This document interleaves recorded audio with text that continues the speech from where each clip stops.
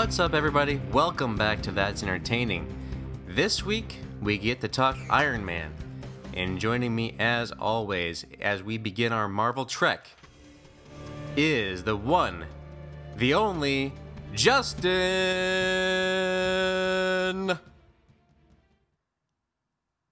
Hello?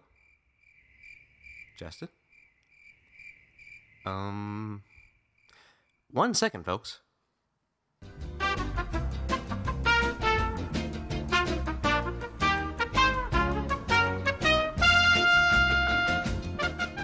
That is, again, the one, the only, Jason! Heyo! I am here.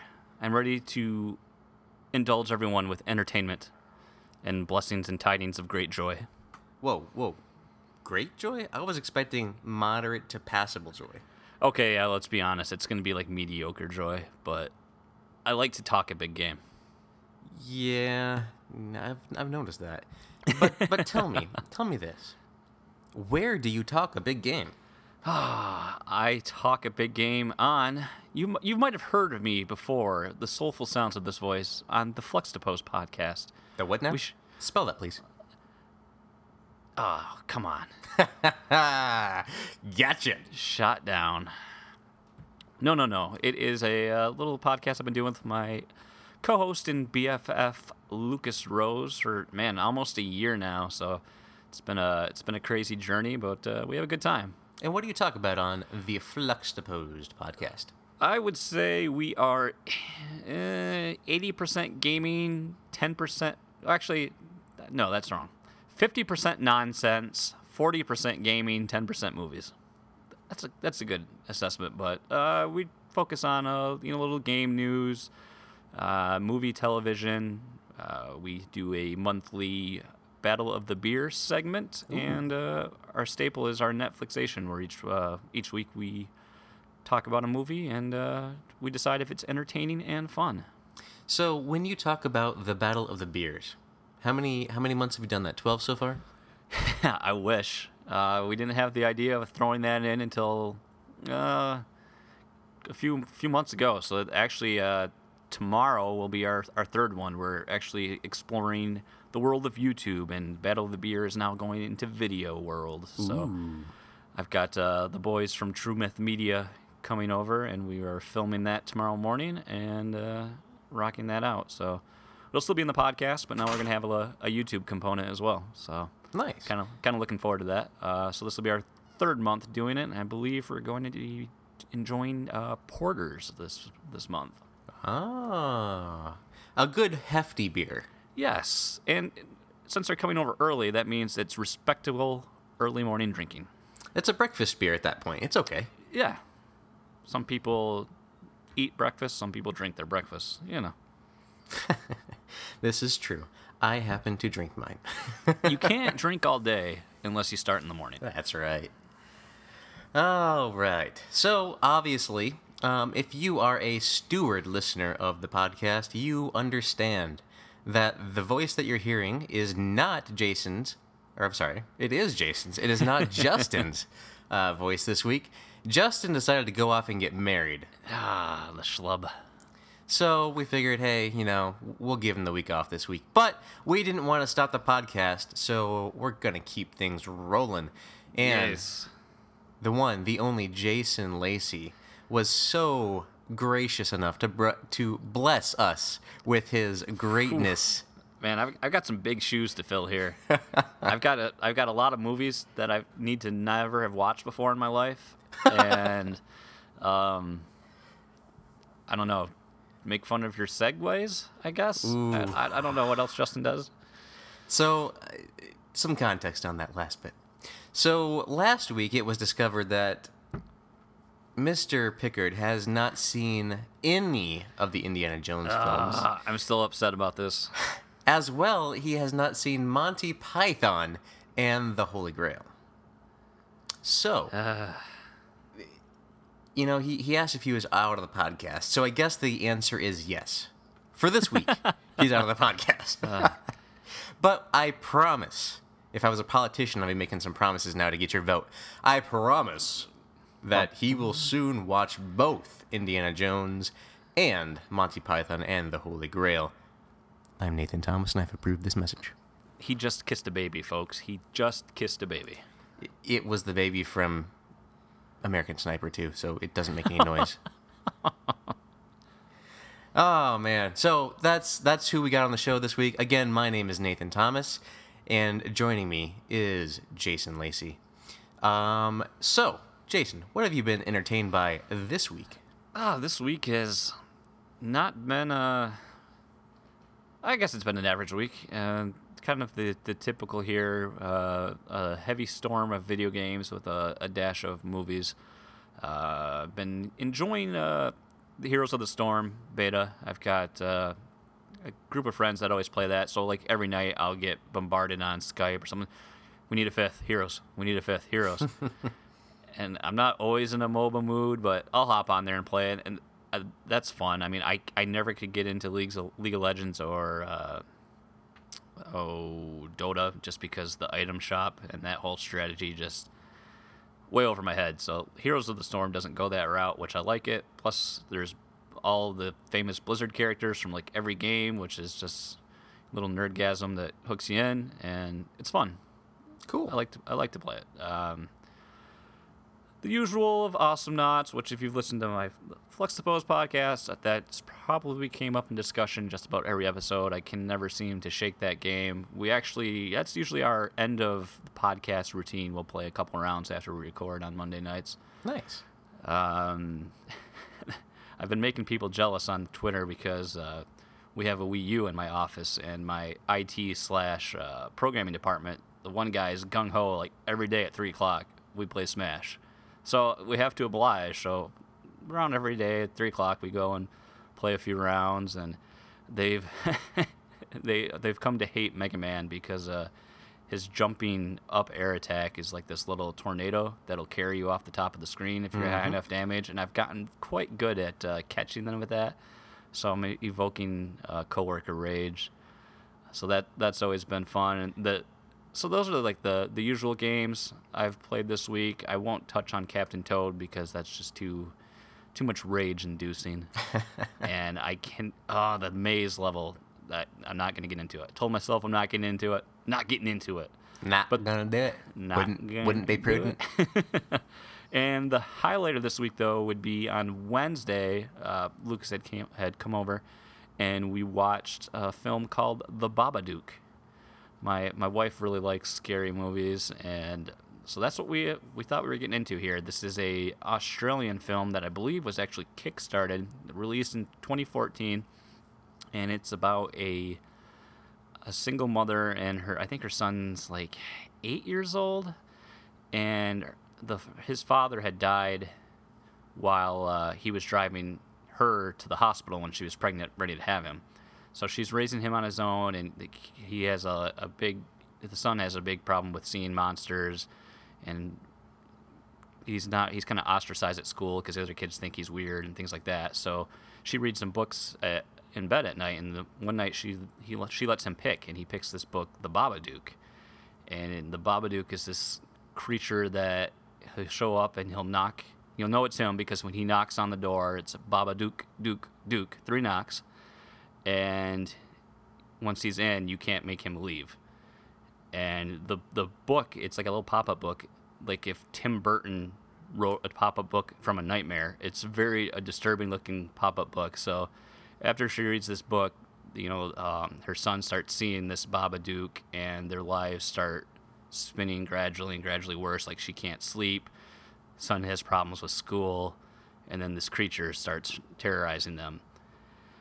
And it was the trailer.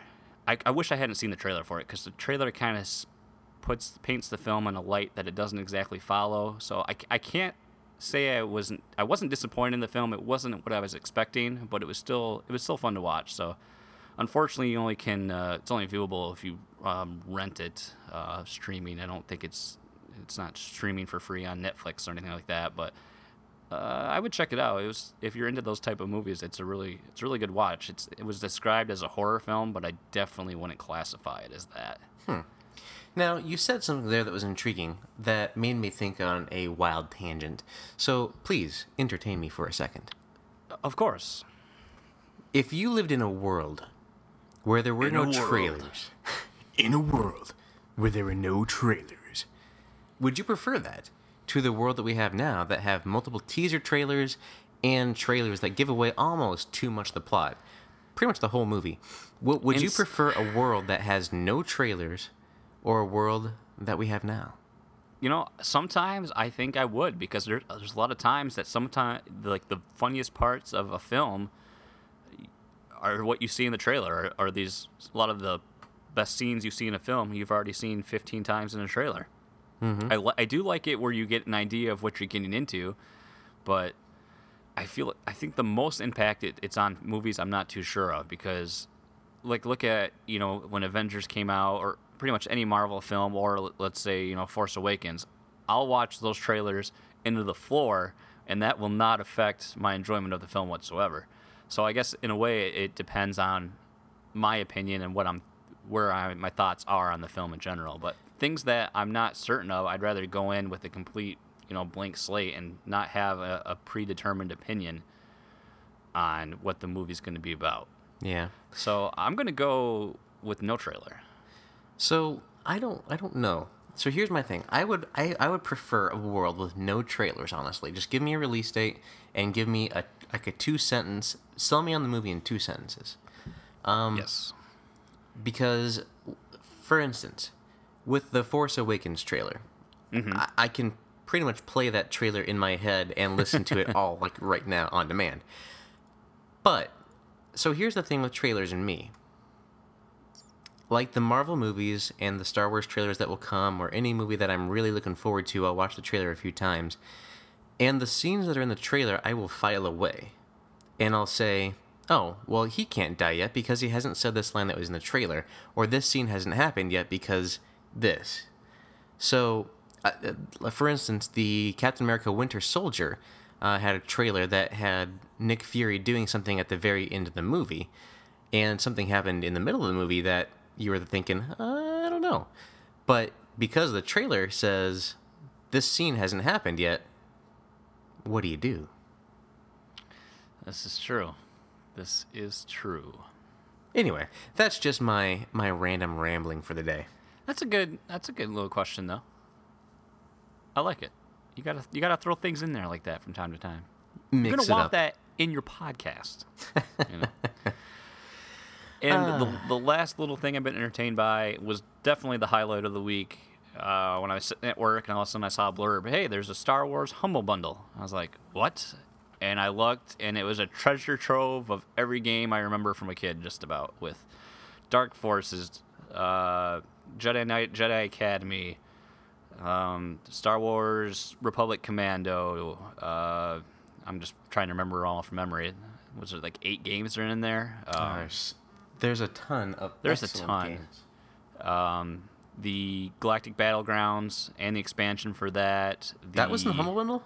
No. Yes. No, you're talking Empire at War. That was Empire at War. Oh, okay. What's Galactic Battlegrounds? Galactic Battlegrounds, my friend, is an amazing game that's built on the Age of Empires engine.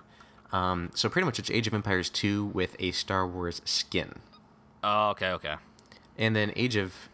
what was it called again? Empire at War? Empire at War, yes, sorry. Is a space combat game, but also has land combat that was built differently. Okay, so I've never played Empire at War. And then I had owned Galactic Battlegrounds when I was a kid. Okay. Yeah, and Galactic Battlegrounds you could choose like I want to play as the Gungans or the Naboo or the Wookiees. Yes. Okay. Yeah. Okay. Let's see. KOTOR, Knights of the Old Republic. So good. Force Unleashed, and the sequel, Star Wars Battlefront 2, and Knights of the Old Republic 2. So for $12, I've got 9 friggin' awesome Star Wars games, and there's more coming out on Tuesday. So I wonder, are we going to see maybe like Jedi Knight 2, or will we see maybe one of the X-Wing or TIE Fighter games? I don't know. Well, notable is that these are all Steam keys, correct? Yes. So if you look on Steam at the Star Wars games that aren't listed, that probably give you a good hint as to what's coming out. But this Humble Bundle, guys, if you are unaware, humblebundle.com It's pretty much you pay what you want, and it allows you to, get a number of games. If you pay more than the average, you get more games, obviously. But you can choose how much you want to go to the developer and how much you want to go to a donation for a charity. I believe this is for UNICEF. Yes. Yep. So you can donate 100% of what you pay towards UNICEF. It is a great thing. And if I haven't covered this yet, but last year I was involved for the first time in a program called Extra Life, which was a 24-hour gaming marathon, and beforehand you would collect money to go to a local children's hospital. And recently in the news, we'll get to this a little later, Chris Pratt and Chris Evans had a little bit going on with children too as well. And these are the kind of things that really give me faith in humanity still, you know what I mean? Yeah, yeah. So even though it's a cool bundle, you can pay what you want and get those games, really behind it is an excellent cause. And even if you have the games already and you're just missing maybe one, go ahead and get it from Humble Bundle and give that money to UNICEF or however you wanted to divvy it out. It is a great cause, and I can't support it enough. Yeah, definitely. And as of this recording, so far they've sold, 261,237 bundles, and that number is climbing as I speak, for a total of darn near $3 million. Mm-hmm. Total they've raised. So I was thrilled to get this pack, mostly just for Dark Forces. That game came out 19 years ago, and that was like one of the first. I think it's probably the first-person shooter I had owned, and I loved that game, and I owned it on Mac, of all things. And I still have my original box, proudly on display across this studio down here. And I played that till like 2 o'clock in the morning on, what was that, Tuesday night, I think? It was pixelated and terrible because my resolution was screwed up, but I was hooked. I lost time. I didn't care. I was like completely immersed in 12-year-old nostalgia land. Did you stream that from the Steam Stream thing?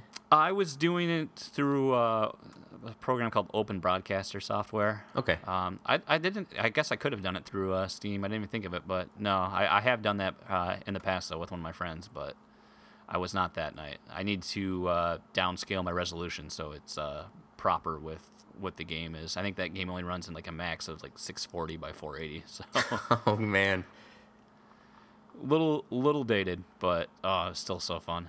Oh my gosh! And speaking of Star Wars, I just saw a tweet from The Force Awakens that says trailer 2 soon ... smiley face. Have you felt it? I don't know if I want to feel that. Dude, you want to feel the Force Awakens trailer. That is awesome, though. I am now frantically looking for my Twitter to see if I can see that as well. I don't know if you know this or not, but I am definitely a Star Wars fan. That is awesome. I gathered that since you're rocking that is Republic Commando on your profile picture, isn't it? Oh, yes. Yes. Thank you for noticing.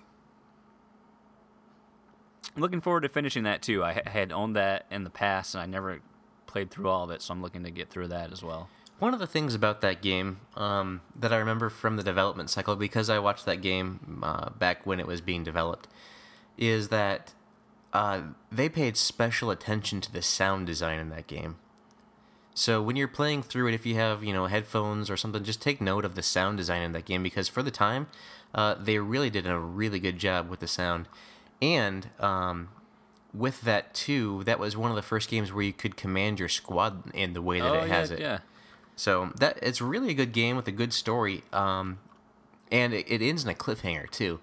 Good, excellent story, but it probably wasn't played a ton. The multiplayer I found a little lacking. It was kind of color by numbers for the multiplayer, but the actual story, and even with today's computers, or not computers, but graphic standards, the graphics for that game, if you put it on full tilt, is actually not bad. Do you know, does that tie into the Republic Commando books at all? Yes, and I'm not sure exactly how, if the book is before or after, but it does tie in because it's the same characters. Okay. Because I was can't just looking on my remember bookshelf names. behind me, and my brother-in-law had gotten these for me a couple years back. I haven't read them yet, but I have a trilogy of Republic Commando.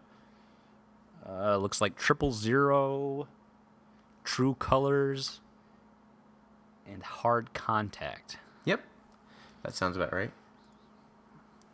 I'll So- have to read those. That's great. I mean, that makes me really want to play it right now. I played that originally on Xbox back when it came out. That is a good Okay. game. I have that on my Steam, by the way. If you ever want to play it, just let me know. Maybe we can. I don't play on PC much, if at all, and so I would be horrible at it. But just to play Republic Commando, I would probably do that again. It's not co-op, but it's an adversarial multiplayer. But Okay, yeah, that's That's what good stuff. my one friend Steve we were talking about doing is like hooking up because I know the servers are down through Steam, but it has there's I think a program called Game Ranger that you can use to connect, but also we might just use Hamachi, and that like replicates the TCP like a local area network via online. So your game thinks you're connecting to a LAN game, but you're actually connecting to a networked game online.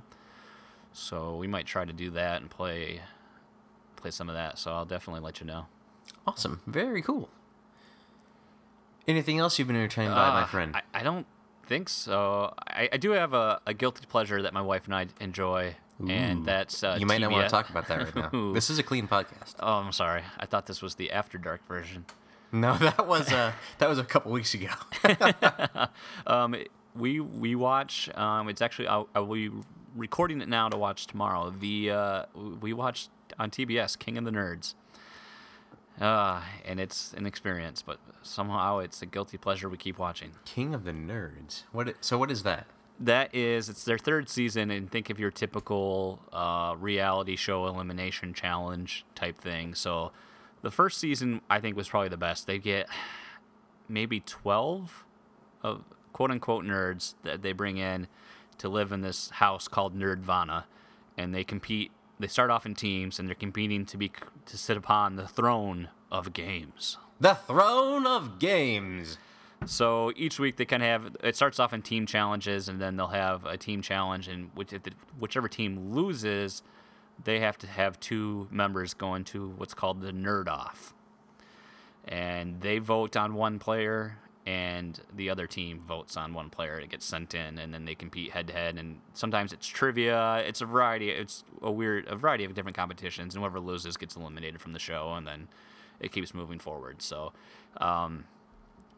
like the first season had, let's see, someone that was a NASA engineer. One person was a World of Warcraft YouTuber, and then typical gamers or some astrophysicist, and just kind of all. They tried to pull someone from every sort of aspect, like a comic book geek, to get all those different niches covered. And oddly enough, women have won both seasons. It's been a woman that's won. Awesome. But it's on the third season. The only problem we kind of have with it now is they're kind of focusing a little too much on, let's get these nerdy people that are kind of socially awkward, and now let's just keep having drinks around them and see what happens when they get a little tipsy. And it's, come on, producers, So that's a little disappointing, but anything to pump up the ratings. exactly. So is it true? I've heard it said, when you play for the Game of Thrones, the Throne of Games, you either win or you die. Well, at the end of the show, someone is, when they're walking down the gates horribly, discouraged and defeated, they are either crushed, maimed, set on fire, or destroyed in some horrible CGI fashion. So I will say yes. Yes, that is true. So define your statement, horrible CGI fashion. Is the CGI that's used to display it horrible, or is the actual act horrible? A little bit of both. like the two guys that host the show are Booger and Skulnick from Revenge of the Nerds. Oh, okay. So he always has something, depending on what the challenge was. Like the first episode from this season, they did, it was trivia, and for each, they were both dressed up in these giant, like Godzilla-esque monster costumes, and for each question they got right, they got to rampage through part of this city and destroy it. So when the guy got sent home, it was like a giant Godzilla foot that crushed him. Nice. And that is my entertainment from this week. Nice. Well, we are almost 20 minutes in. That's why I'm like, yeah, that's my entertainment. Nice. But yeah, I've had a few things that have been entertaining me this week, actually. And I first want to give a shout out to iDarb. Have you heard of iDarb? I had not heard of it until, how did I see you were streaming it? I think I either saw, I don't know if it was on Twitter or if it had to have been Twitter, because I don't think it wasn't the Married to the Games chat box, so it was definitely on Twitter. And I was like, iDarb, what the heck is this? So I looked on it, and I had no idea what was going on until so fun. that second match. And I was like, okay, it's like this weird sports mashup where they need to get the ball through that goal. And why is he playing against a piece of bacon? I don't know what's going on. Because breakfast. So iDarb is kind of hard to describe, but in a way, it's like basketball or soccer or hockey, where you have a goal on two sides of the map, and you have characters that spawn on the left or the right side, and a ball that spawns in the middle, so you rush for the ball. And then you can pass the ball between your characters, and you try to either throw it or walk it into the opposing person's goal. But the opposing person who doesn't have the ball can try to steal it from you, knock it out of your hands, intercept it, and basically you're just playing to whoever can get the most points. So, and in addition to this, it is very heavily enhanced, we'll say, by social media interaction. So, like you saw that I was broadcasting on Twitch, it integrates with the Twitch chat box. So if you were to do like a hashtag and then let's say Ricky, you'd be Rickrolled. So it would come across your screen, he'd be dancing, the song would play in the background, and then you can continue on. There were a huge list of not Rick Bulls, they call them hashtag bombs that you could use in the game. Okay. That were being experimented on me by none other than Mr. Josh Oakes. You may know him from the Twitter sphere or from Xbox. He kept hashtag bombing me. I'm like, man, these things kind of drive you crazy. He's like, man, there's a whole page full of them. I'm like, man, I don't even know half the stuff that's happening on here, because it'll fill your stage with one of them it filled it with beer or something like that. So you kind of started to have these weird looking like beer goggle visions on. One, it'd fill it with water. It would make it all black. It would try to induce like someone to hurl or something like that by moving the screen all around really fast. It was crazy. And if you were watching that on stream, I could understand that you're like, what the heck is going on? Yeah. But it is very very addicting and just fun to play. And not to mention, right now, if you have Xbox Live Gold on Xbox One, it is free for the month of February. Oh, very nice. So yeah, been entertained definitely by that. And I've also been entertained by Halo, the Master Chief Collection. So, you're taking me back. So with that, I was playing a little bit last weekend and then some last night with some folks from the Married to the Games community, where we are both active members over there. There's a lot of good folks over there. And there was an impromptu game session last night that was like 8 of us just all of a sudden got together. And we were doing matchmaking, we were doing custom games. It was pretty crazy. And by the end of the evening, or I should say by the early morning, I was getting, a little bit ready to, hang it up and go. And I was entertaining the fellows in the chat by playing a great little sound that I'll insert in here.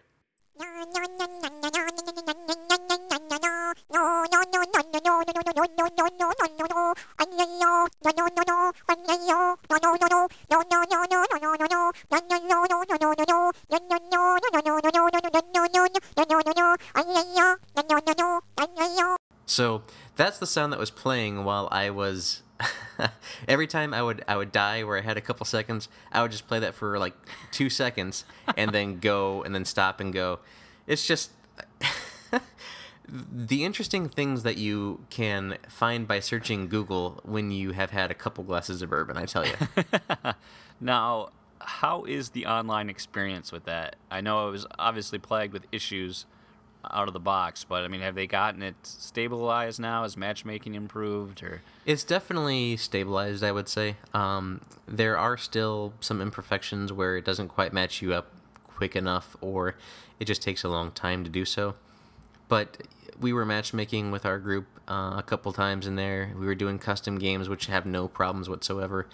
But yeah, I mean, it's not perfect yet, but I mean, it's a lot better than it launched with. So if anyone is wondering if Master Chief Collection is quote unquote fixed, the answer would be sure, it works. I'll take it. Keeping it on the game front, I also have been. I played the latest episode of the Telltale Game of Thrones. Ah. So that was released this past week, and I played through that last night. And I have to clear the air. There's been a lot of negative talk about Telltale's Game of Thrones. And I have to say I don't understand the negativity. Because from my opinion, my perspective, let's say, the first episode was one of the strongest episodes from the writing perspective, cliffhanger, impactful decisions that they've had. And it also, it pretty much ties for me with the Wolf Among Us episode 1. Oh, wow. So, I mean, and it's pretty, it was good. A lot of people wrote it off, though. They don't think it's as good. They think, they've lost a step. I don't see it. I think it's great. I don't think you should pass it up. I think you should definitely, if you're interested with it, and I don't know if it's because I'm familiar with the subject material, like the books and the TV show and stuff, because it definitely interplays with the TV show. But it is really well written, excellently voice acted. Obviously, the animation is Telltale animation, so it's in that art style, so it's there's something to be desired there. But Yeah. everything else is really good about that game. Like, the music is pretty good, and you need to check it out if you're on the fence about it at all. But I know a lot of forums or other podcasts that I've listened to have kind of downplayed it, and I think it's because they haven't played it themselves, and that they're just kind of going off of other people's word of mouth. And honestly, it's really good. The second episode even builds off the first momentum of the first episode. So definitely, if you are a Game of Thrones fan, you need to check it out. It's really, it's good. Sweet. Yeah, I've had I've been meaning to, but I mean, I've got a backlog I still need to finish Walking Dead.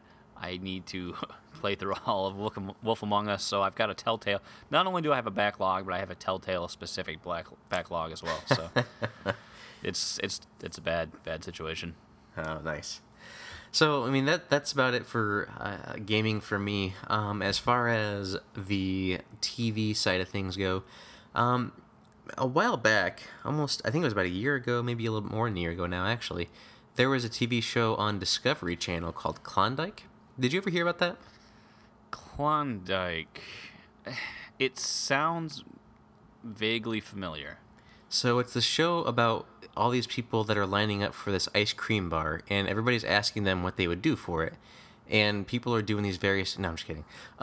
It's a show about the gold rush, and not the one to go west, but the one to go north, Okay. up to the actual Klondike area.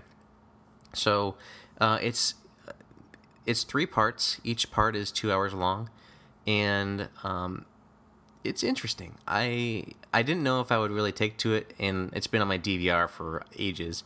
So I figured I would just actually give it a watch, and I watched the first episode, and it's compelling. So I have 2 more of episodes of that to go, and I will probably be watching that and finishing that this weekend. But definitely interesting take on the Western Gold Rush type era. And some pretty good acting and really good visuals. Because it's on Discovery Channel, you know how they like to have a lot of the visually stunning nature shots. There's quite a bit of that, honestly, in the Klondike. of the untouched areas, you could call it, that are in nature still even today. So, that's one thing. The other thing, and I'm not going to go into spoilers at all on this, but I've watched the latest 2 episodes of Star Wars Rebels. I think it's episodes 10 and 11. Maybe 11 and 12. I can't remember. Close enough. Yeah. And I can't remember the names of them off the top of my head, but they are really, really good. I think one's called a Call to Action. Yes, Call to Action, and then something Vision? Yeah, A Vision of Hope, and then A Call to Action. So those are the latest 2 that I've watched. And I have to tell you guys, if you are at all a fan of the wars, you need to be watching Star Wars Rebels. Yes, I completely agree. I think a lot of people were turned off during that initial first episode because of the art style. Everyone's like, "Oh, it's Aladdin," and all these jokes and that. But I'll admit those first couple episodes kind of dragged. But as this season's progressed, I mean, this show's really picked up steam, much like Clone Wars did, years back.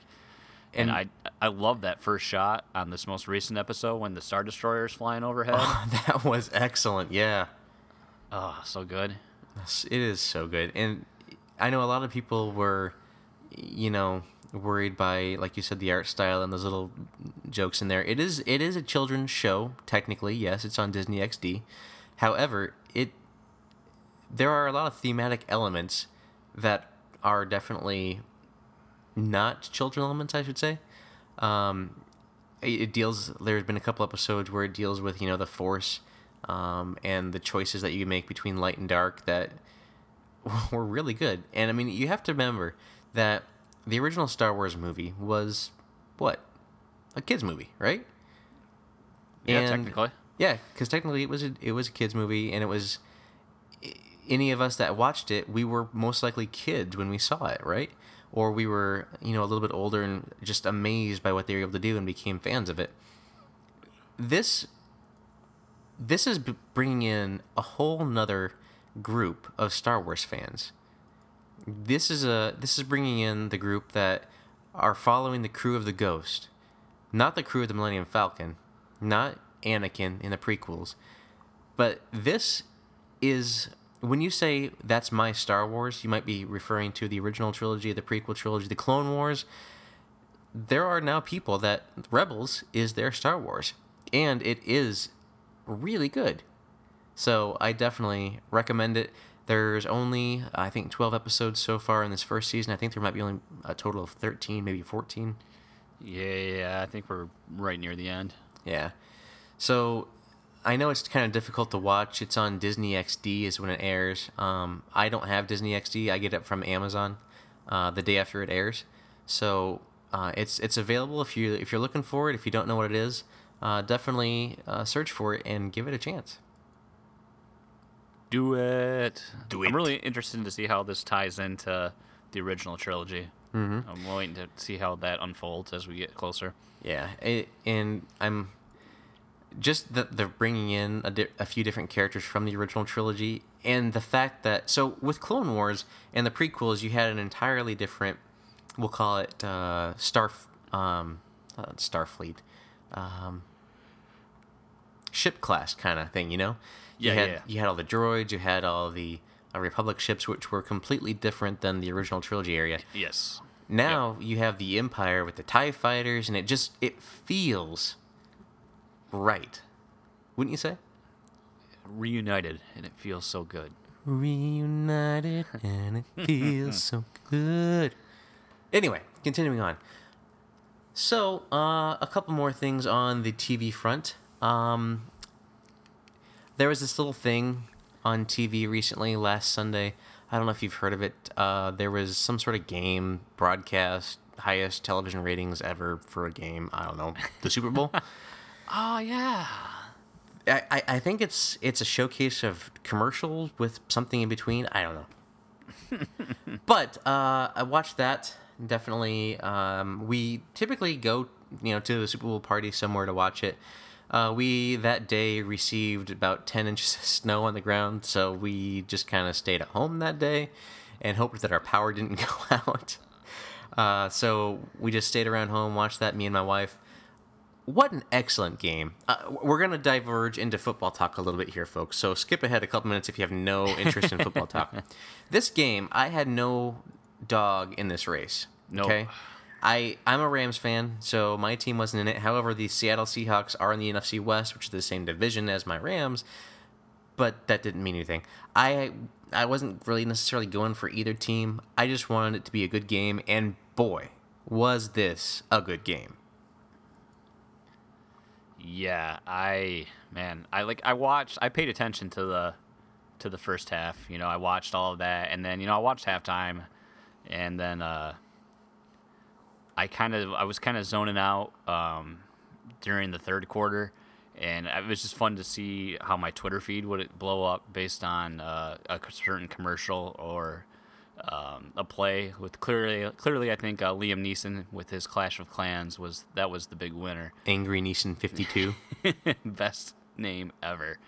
And man, I started watching once that fourth, probably I pretty much watched the whole last 10 minutes of the fourth quarter like diligently, and man, what a finish. Mm-hmm. I mean, I thought for sure, first of all, Seattle takes the lead, and then Brady does what Brady does best and marches down, takes the lead back. It's like, man, Seattle, they just gave up that touchdown. There's not enough time. I don't know if they can do this. And then they march down the field, and then to have what transpires the way it did, I'm sure I was like everyone else in the country, in the world, that was just like, why would you pass? Why would you pass? Mm-hmm. I mean, everybody that was watching that game had to have thought Seattle's got this in the bag. They're winding down the clock. Marshawn Lynch is on the field, feeding it to him. You 4 had downs. that crazy reception, just like the David Tyree catch for the New York Giants. I mean, this guy somehow juggles the ball, keeps it off the ground, and catches it on his back to get him concentration, man. To get him inside the 10-yard line. I was like, oh my gosh, they're gonna do this. This is incredible, and yeah. But, I mean, the final score, 24-28, you can't ask for a much better game in a Super Bowl. These teams were definitely evenly matched. It was a good matchup. And, a lot of people might say, I didn't see that one coming, this or that. You know who did see it coming? Madden. And Madden, so not only did it correctly predict the score with the Patriots winning, but it predicted them overcoming a 10-point deficit just like they did in the game. That's nuts. That is nuts. When that was happening, I was like, this is crazy. I mean, I think there's going to be a lot more attention in the next coming games paid to the Madden predictions now. Oh, yeah. But, yeah, I mean, that was an excellent game. If every Super Bowl was like that, it'd be great. It definitely wiped out the taste from the last Super Bowl. That was just an utter blowout.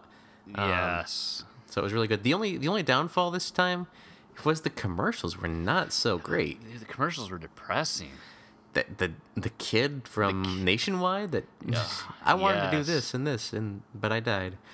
What? That, and then like there were a lot of dad commercials too about being a dad and being don't be a race car driver, not be around your kids. And there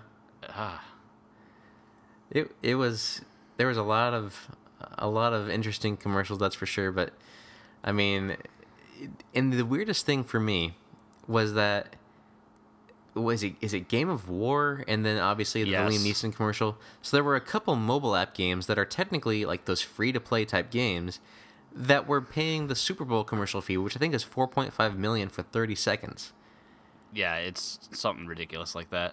So, I mean, that has to tell you right there that those mobile games, even though they are quote-unquote free, you are paying for that game when you're playing well. Well, I have to say, Game of War is doing very well to like probably the 13 to 19-year-old demographic with Kate Upton and all their advertising.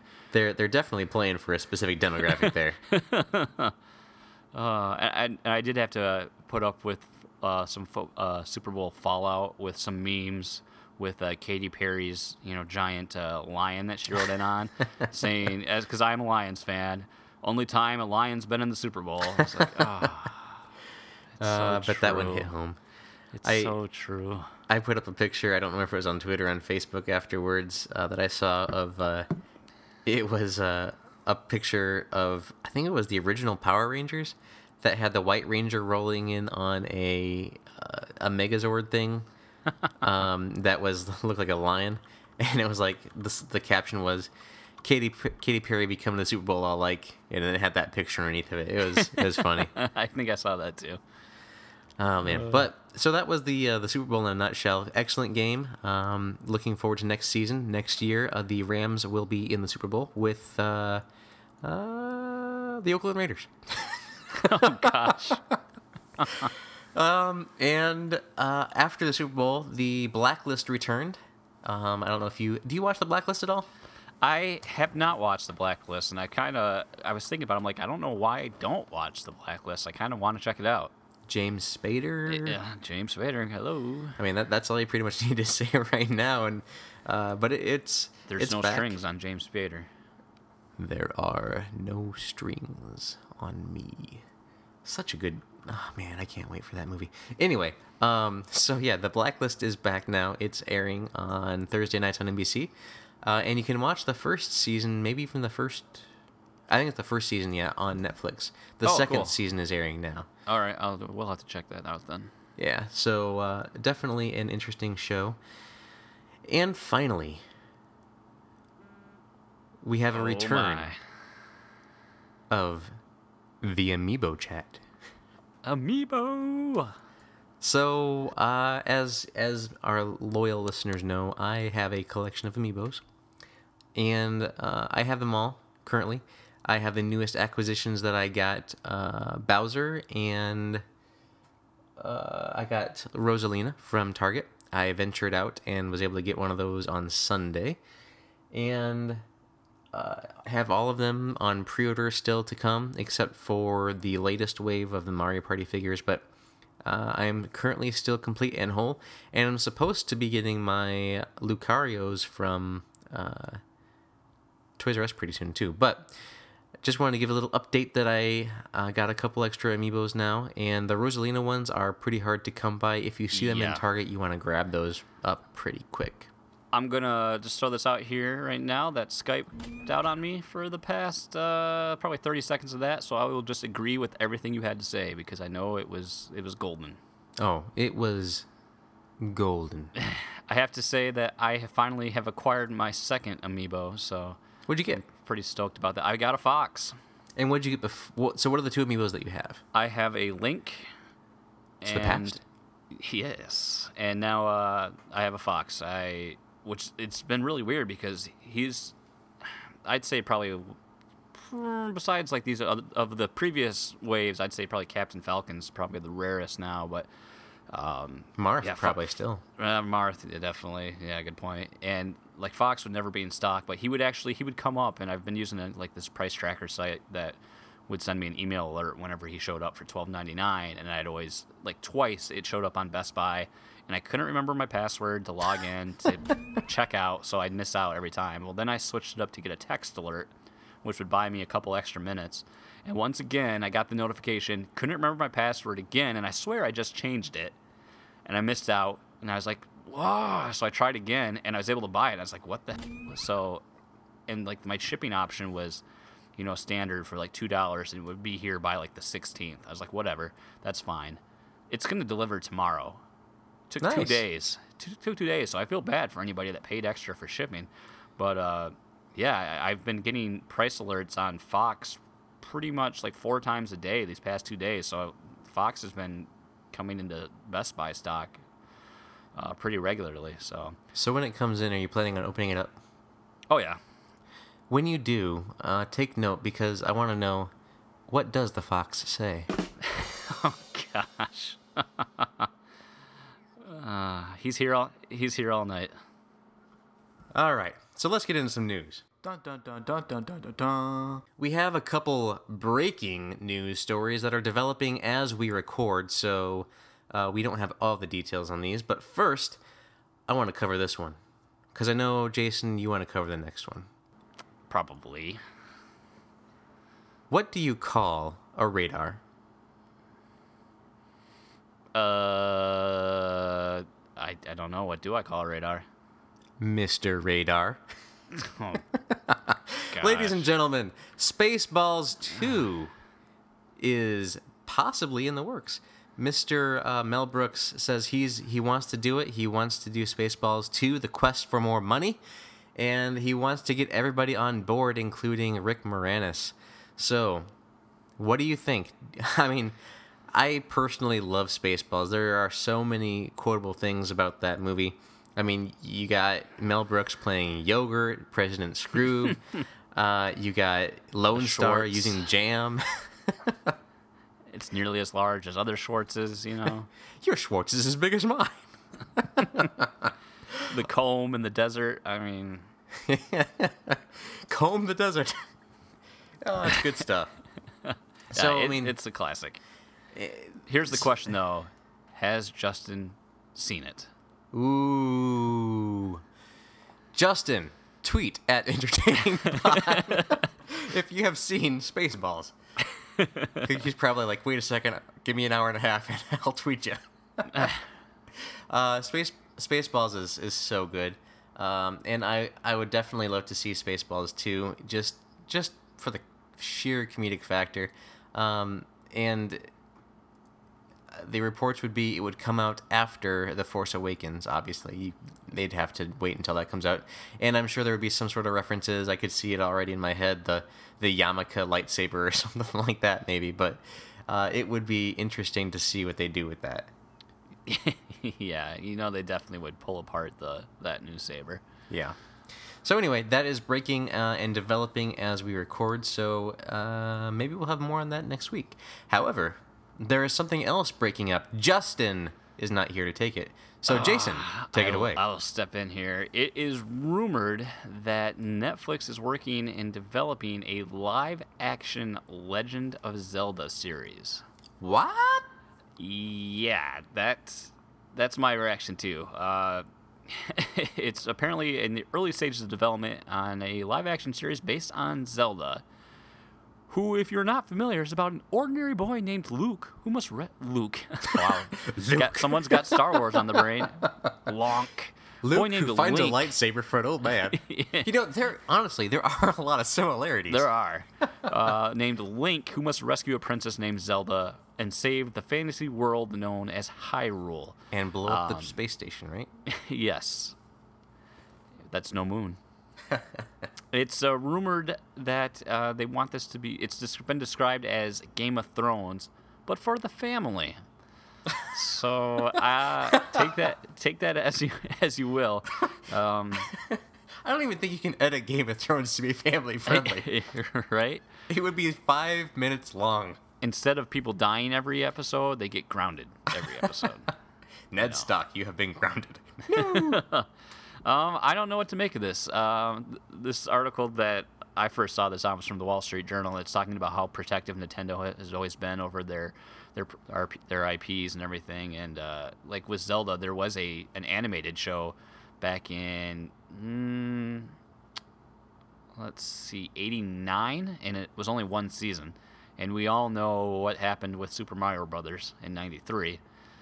And yeah, It's me, Mario.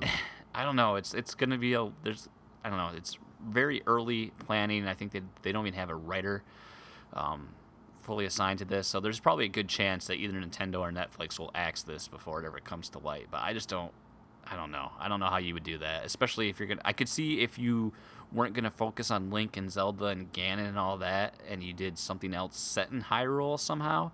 But I feel like that's gonna turn off a lot of people if you have Link and have a face and a voice to Link. Because he's never talked in any of the games, right? I think the only thing he's ever talked in are those terrible Philips CDI games that like the Laserdisc games that came out, which have it's worth looking up just to see how the really bad animated cutscenes and the voice work.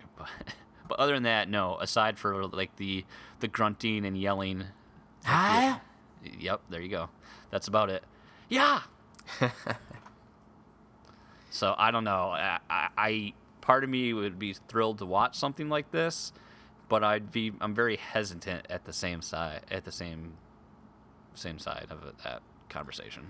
So, let me ask you this. You woke up this morning, got ready for work. Did you anticipate, was it even on your radar? Like, hey, you know what'd be cool? A Zelda series on Netflix. Definitely not. Oh, well. Well, you know what is coming to Netflix? Some cool things that you're going to tell me about right now? The Man with No Fear.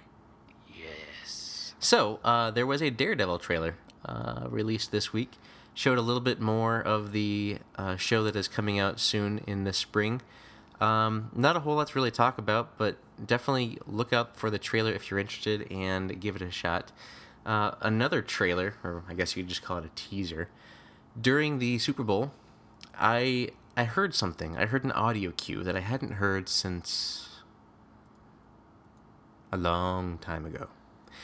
And that was the audio cue that you would typically hear at the beginning and end of each episode of Heroes. So man. Heroes Reborn had a little teaser that was airing during the Super Bowl. Have you ever watched Heroes? I watched Heroes religiously season 1. Season 1 was And then excellent. Season So 2 good. was season 2 with the writer's strike. Yeah, that was the one that killed it. So I watched that, and I think I watched like the first couple episodes of 3, and I never finished it. Was there a 3? I could have swore there was. Now let me 'Cause let me I- to the Google. I just looked at my collection and I have I have Heroes, the first season on HD DVD. And I have the second season on Blu-ray. So I think I would have gotten the third season even though I didn't like it just for the collection's sake. Okay. But I don't think there was a third season. I All think right, the second I'm going to just was blow so your bad. mind right now then. What was According to there? Wikipedia, we have Volume 1, Genesis, which was Season 1, 23 episodes. We had Season 2, Volume 2, Generations, which was 11 episodes. And then Season 3 is comprised of Volume 3, Villains, and Volume 4, Fugitives, which is 25 episodes. And then, which looks like that aired September to December of 2008, and then February to April of 2009. And then we have Volume 5, Redemption, which is Season 4, 18 episodes, which aired September 2009 to February 2010. Please excuse me while I go to Amazon to make purchases. That's Because I interesting. was just gonna ask you if it was worth watching any of those other seasons, because I know I never finished Volume 3, but I remember just being hooked on that show. I think I liked Heroes so much for the same reason I like Watchmen so much, is it shows it's Watchmen a little more in the fantasy realm, but with Heroes it's like you're seeing real life people with special abilities and how that would quote unquote realistically be. Yeah. You know, and just the way the whole first season played out with you know, first of all you got save the cheerleader, save the world shoved down your throat. But I mean, the fact that you had, you know, this time travel aspect, and you see how one character is so nerdy and terrible, but the future him, he's badass and has this sweet katana. What's gonna happen, you know? Hiro Nakamura. And plus, you know, Sylar was like wicked crazy, so that was cool too. But yeah, that second season got really weird. Yeah, that's a good show. I think it might actually be on Netflix or maybe Amazon streaming. It's on one of those two, I think. So I might have to make sure I've watched all that again, just to make sure it wasn't as bad as I remember. Yeah, I want to watch it now. Yeah. But So- let's talk about Heroes Reborn a little bit then. Yeah, I don't really know a whole lot about Heroes Reborn, and I kind of want to keep it that way, honestly. I don't want to be... There's so much coming out, and it's a long time, honestly, until Heroes Reborn does come out. However, the one thing about Heroes Reborn that's different from the other Heroes is it's more of a one-shot or a standalone, so they're kind of building it as just a multi-part story.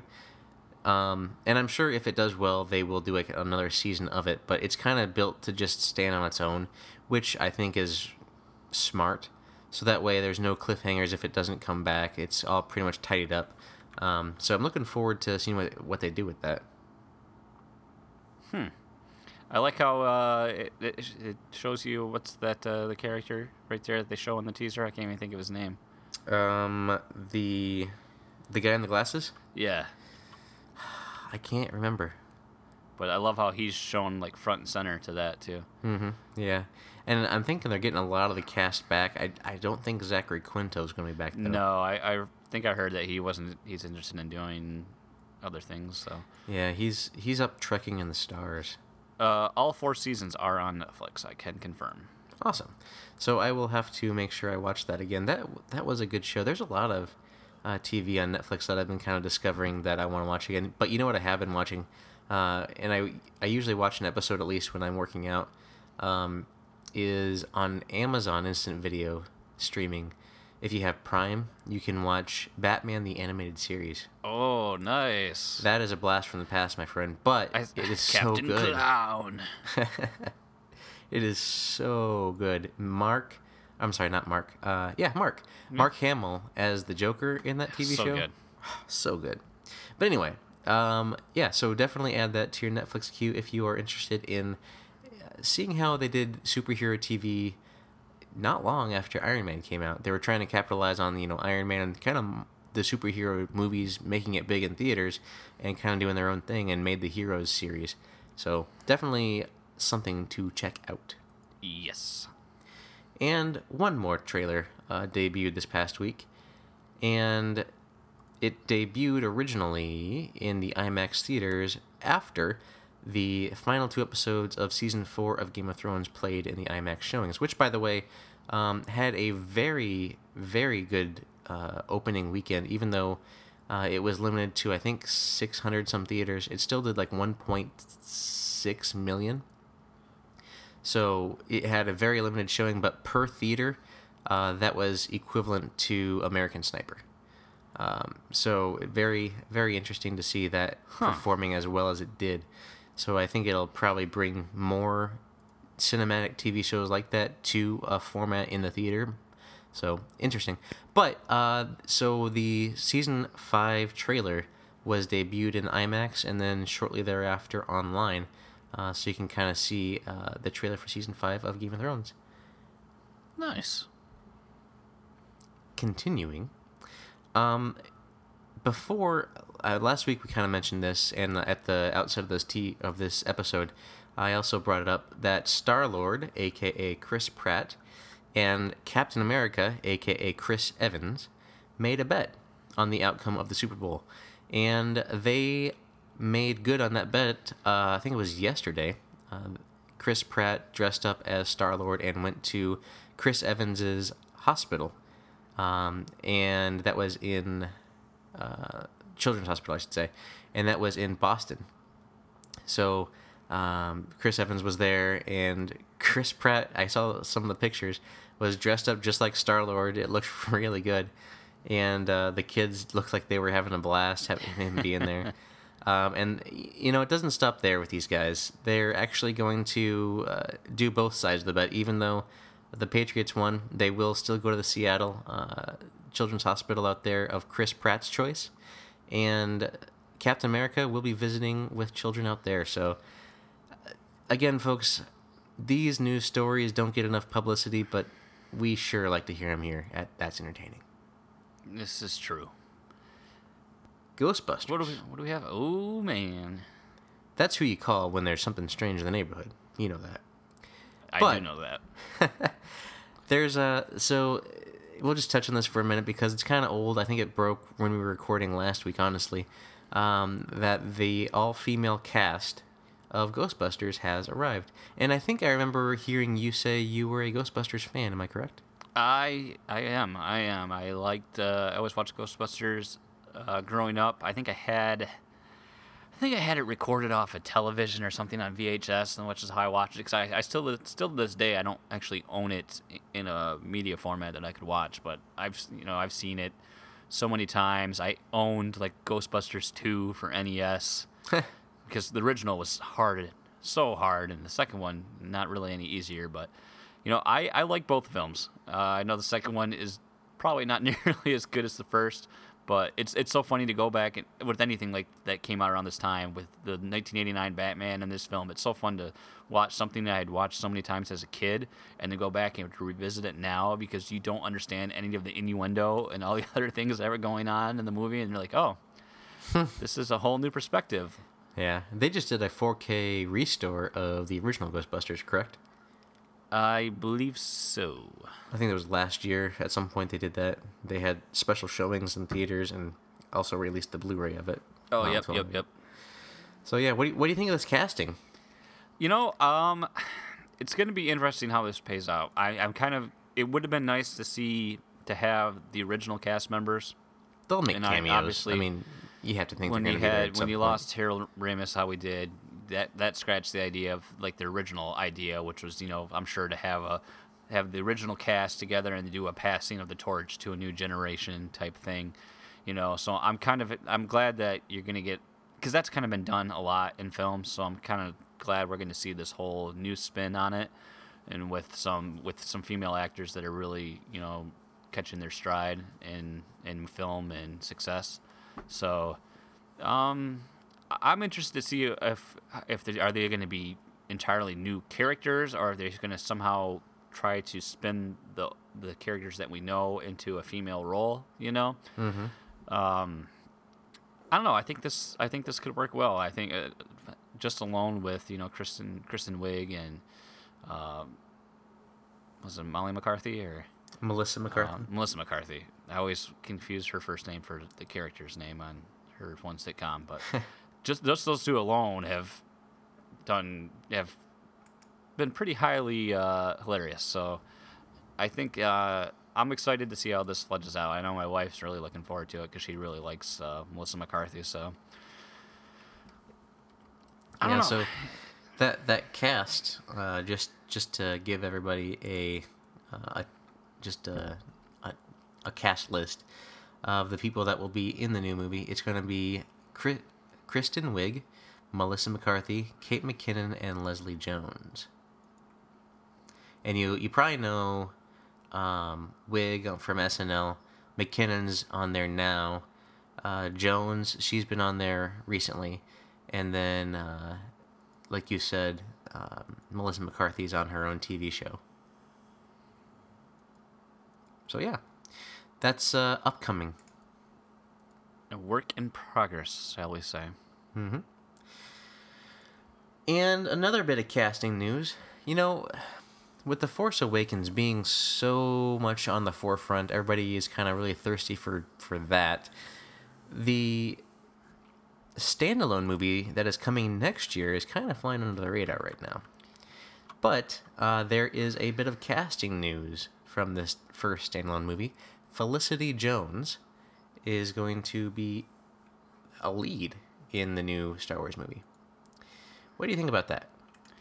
I've paid attention to the stories about like with who's been departing who and like the writing changes and things like that and who's going to be directing, but man, I feel like it's so far out right now that part of me, I'm like, man, I don't know how seriously I want to take into any news like casting or things like that, but I'm not even familiar with any of her body of work at all, like what she's even done. So I guess I'm impartial on that. I've heard people say like they're already speculating, oh, it's going to be a prequel and she's going to play the mother of Daisy Ridley's character in Episode 7. And it's like, oh my gosh, speculation is flowing. So I'm more interested I want to know what the first spin-off film is going to be about. I honestly don't care who's going to be casting it yet. I just want to know what the plot, like what the target of that film is going to be, because you've heard, well, there's going to be a Boba Fett film, or there's going to be a young Han Solo film, or maybe there's going to be one about Yoda. That's what I'm most interested in. So I'm assuming she has to be a decent actor if she's gotten the attention. So she was. Listeners will most likely recently know her from The Theory of Everything. She played Jane Hawking, Stephen Hawking's wife, in that movie. Okay. And she also played Felicia Harding in The Amazing Spider-Man 2. I still have not watched that. Ah, well, see, there you go. But I I'm can't apparently really say that very biased against Fox and Sony. Yeah, you're not really missing a whole lot with Amazing Spider-Man 2, though. Sad to say. However, so that's it.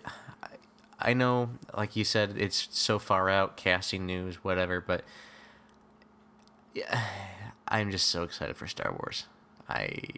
Any Star Wars news, I'm just gravitating to it, eating it up.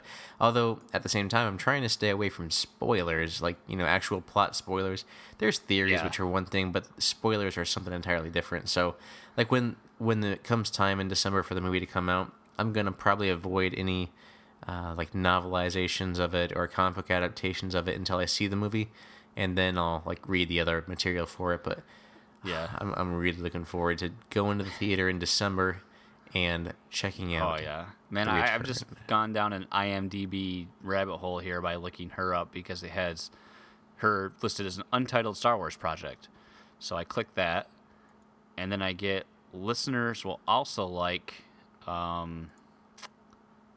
Star Wars: Wrath of the Mandalorian. Ooh. What looks to be, I'm assuming it's a fan film. It's a short, 2008. It has a 5 out of 10 review, which that's slightly disappointing.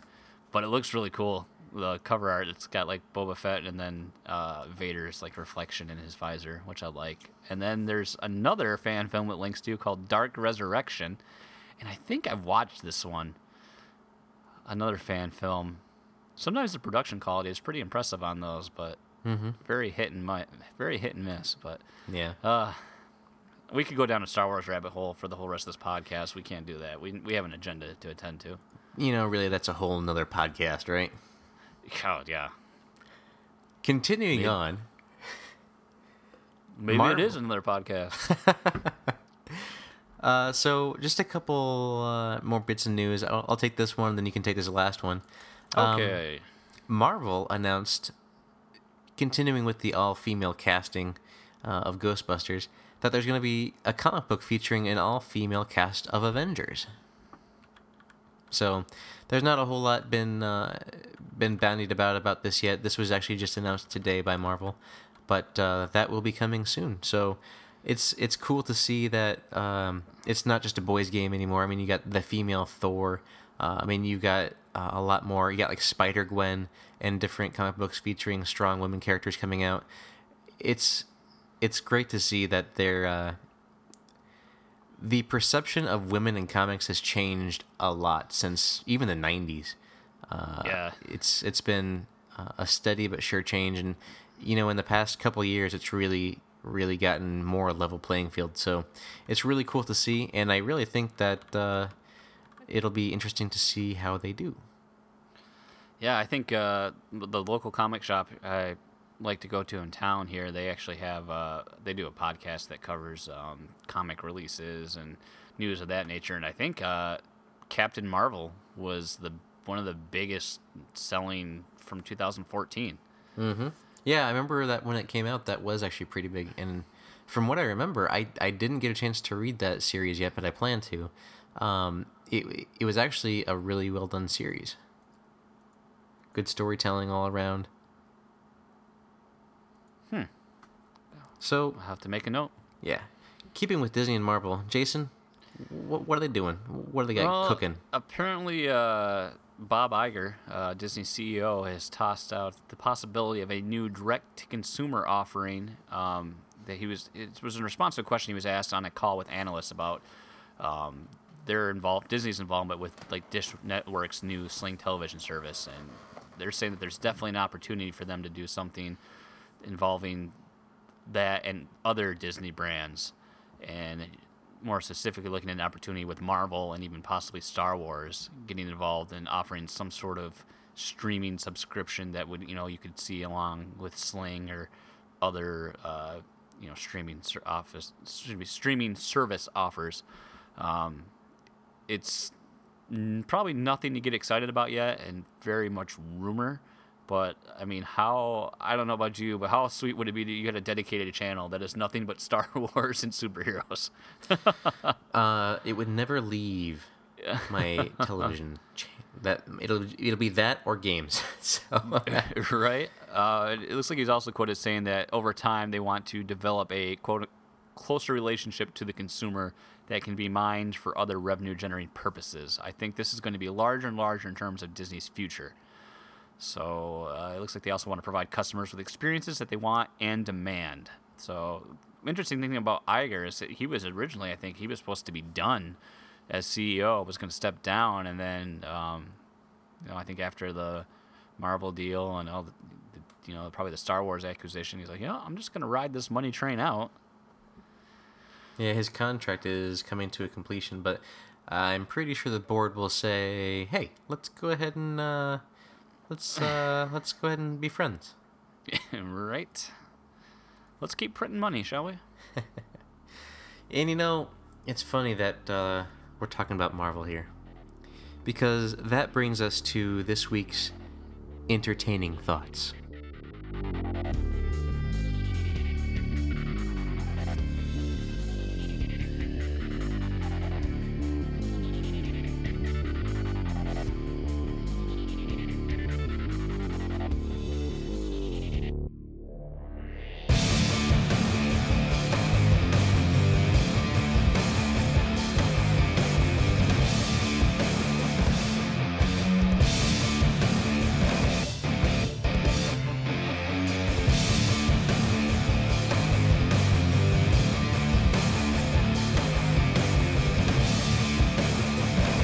So this week we are beginning our look at the Marvel movie series. Ladies and gentlemen, make no mistake, this will be a long haul, but this will be worth it. So just to give you a quick outline, we're going to do the Avengers movies, starting now with Iron Man, and we'll be going through the Phase 1 movies, taking a little bit of a break in between and doing a couple other things. But then we'll be coming back to Phase 2, and then we will be ending with a weekend of release with Avengers: Age of Ultron. So, without further ado, let us begin our look at the Marvel movie series with Iron Man, starring Robert Downey Jr. And just as a side note, we've done movies, our discussions a little bit differently. We've done kind of just going through the outline of it. We've taken detailed notes as we watched them, just kind of did a play-by-play. We're going to do this one a little different. So we're going to just talk about this movie like we just walked out of the movie theater. Try to keep it in chronological order, but we want to make sure that we hit on the main points and make sure that we give this movie the attention that we both think it deserves. Because, Jason, I'm sure you agree, as far as comic book movies go, this is in my top 5. Oh, yeah. Yeah, I would agree with that statement. And for me, honestly, my favorite comic book hero on the Marvel side, and maybe even in total before this movie came out, was always Iron Man. I was probably in the 10% who were super stoked when they announced this, and when they announced that Robert Downey Jr. was to be cast, I was just like, this movie can't come soon enough. It's about the excitement that I feel now with Star Wars, honestly. But this movie came with a director that hadn't done a whole lot that I had really paid attention to or seen, with Jon Favreau. Before this movie came out, do you remember any movies that you saw from Jon Favreau? Probably that I have seen at the time. No. Now, yes, but I don't think I had. Probably the most notable thing I knew him from was Swingers. Mm-hmm. But I don't think so. Yeah. So they announced the cast. Obviously, Robert Downey Jr. excellent. At the time, honestly, it was a risk. I think this was his first movie after his kind of rehabilitation, where he kind of went off the deep end, and he came back here for this, which honestly is an amazing bit of casting, because the character of Tony Stark from the comic books is a very, I don't know if you would say tortured individual or how you would really call it, but his Robert Downey Jr.'s life experiences and the life experiences of Tony Stark before he became Iron Man really mirrored each other. So I always thought that bit of casting was excellent. But so with this movie, we begin in the desert with Robert Downey Jr.'s character Tony Stark en route to a weapons demonstration. And I always remember that opening scene where, he comes in there, the guys are taking the picture, he's like, no gang signs. Nah, I'm just kidding. You could throw them up. Yep. It's that sets the tone right there. They do a great shot. job of laying out right there what Tony Stark is, and kind of a larger than life playboy. I do whatever I want, attitude. Kind of I only think about myself. Mm-hmm. The world is my oyster. Yep, and it really, the way he demonstrates his weapon there, the missiles. I forget what he called the missiles. I want to say Icarus missiles, but it doesn't sound right. Yeah, that's not ringing a bell for me. What those are called. Again, folks, we're doing this as if we just walked out of the movie theater, so no notes. Yeah, I could look it up, but that'd be cheating. Yeah, so those missiles, he did that little demonstration, raised his hands and everything, and it was just, that was his character. He was just full of himself, just making money, doing what he had to do, hitting on the army girl when he was en route there too. And then it just showed his how he was as a character before he got captured. And when you think back to that movie too, what in the opening there, what's the first thing that catches you and really draws you in this movie? Oh man, I gotta try to remember everything.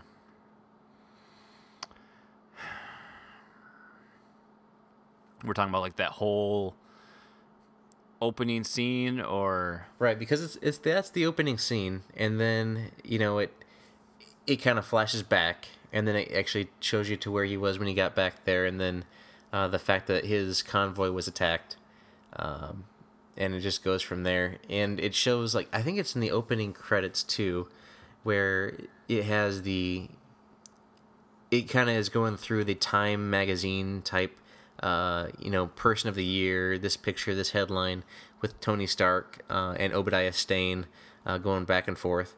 So it was really a great establishing part there when he doesn't even show up for that award.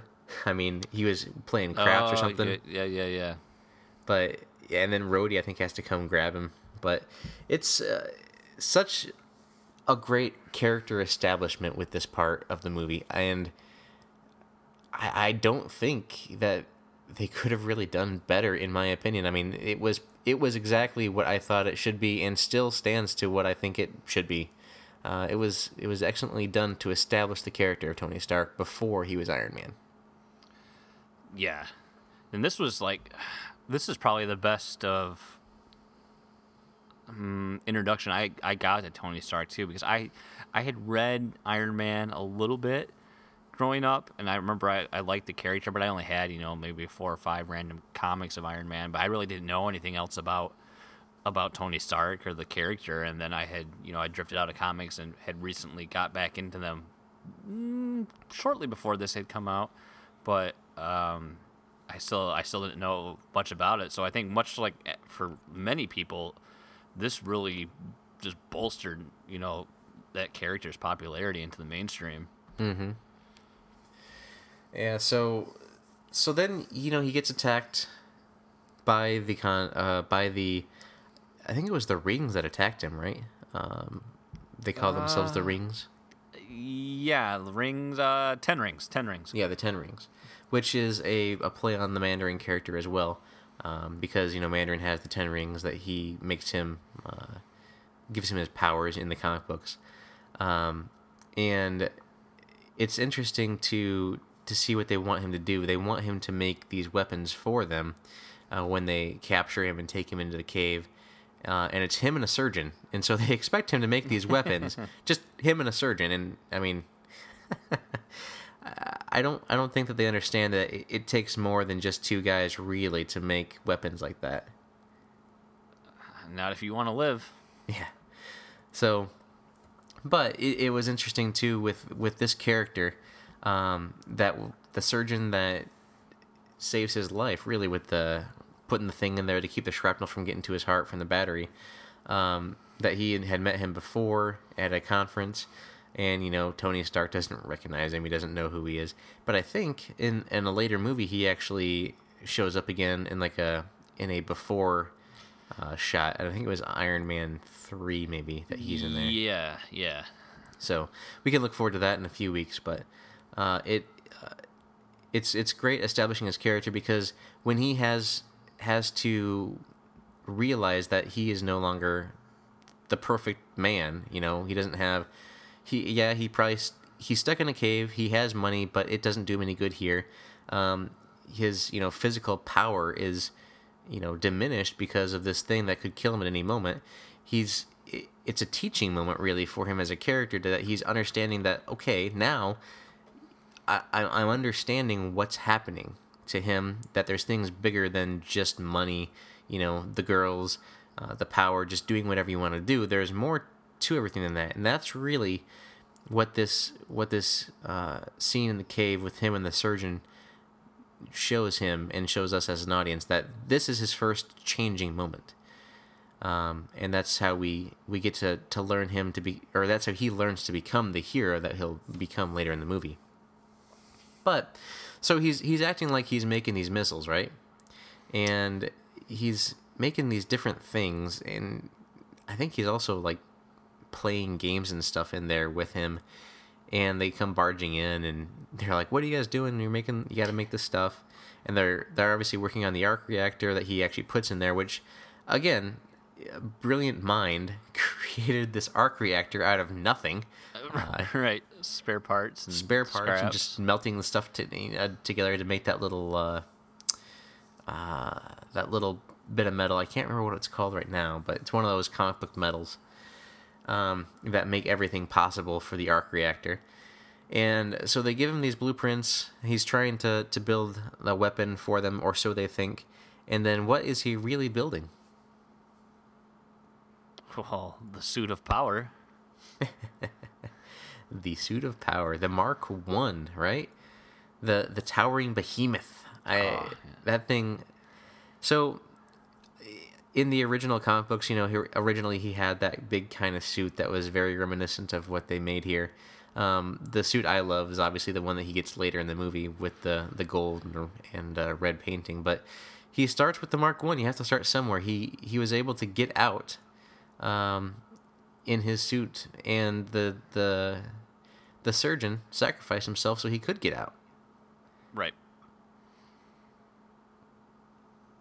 So in that little bit there, with him seeing that people are giving up their lives for him, I think that he thinks back to this later on in the movie when he sees the people that are suffering on the TV while he's kind of still creating his Iron Man suit. I think he thinks back to that and how people are being oppressed by this group, and then he actually runs out and becomes, a vigilante at that point, an international one, I guess you could say, but yeah, a freedom fighter, whatever you want to call it. But it's really awesome just to see his transition and how he gets out there. And when he does escape, they have the awesome little Black Sabbath Iron Man cue when he busts out. You knew they had to have that in the movie somewhere. Oh yeah, I mean, you can't have a movie called Iron Man and not play the Black Sabbath Iron Man song. So he makes the Mark I. It has some fighting components. I mean, not a whole lot. He has a little bit of weapons here, but the main weapon I would say is probably the flamethrowers that he had on it. He used that to burn up his, the stockpile of weapons and stuff that they had going in there. And when he escapes too, the bullets are just bouncing off of him. I think there's one shot of a guy that tries to, shoot him in the head, but the bullet ricochets off of him and ends up hitting the other guy that shot him. Yeah. So, such a good scene with him going out there. But what do you think in this opening scene, before he gets saved by the army that comes looking for him? What are your standout shots that you remember from this bit? I think what stands out the most to me is probably the just when the convoy gets attacked, and how, like, because it just happened so suddenly, they're transporting, because that was after he makes the presentation, the deal's done, and doesn't he have champagne at that point, I think, too, inside the Humvee? Champagne, or maybe he's sipping on scotch or something. Yeah, Something, to celebrate, and then out of nowhere, like the front and the rear just get annihilated, and then he's like, his transport gets attacked, and then you got the shell shock effect going on, and he doesn't know what's going on, and then I can't remember what does he get hit with that knocks him unconscious. I can't remember if I think it's just a grenade or something like that. knocks him And out. I just remember how sudden that was, because oddly enough, with this whole film too, I did not see this in theaters. I remember, I don't remember why I didn't go see it. I feel like I wasn't like really excited for it at that point, because I think I was still under the whole what X-Men and stuff had done to superhero movies. I was kind of just like, I don't know what this is going to be like. And then I didn't watch it until probably a couple years after release on DVD, and then I was like, why did I wait to watch this? That was amazing. Yeah, I mean, 'cause this is really the first movie of the new comic book era, Yeah, because if this movie wasn't successful, we wouldn't have any of these movies that we have now.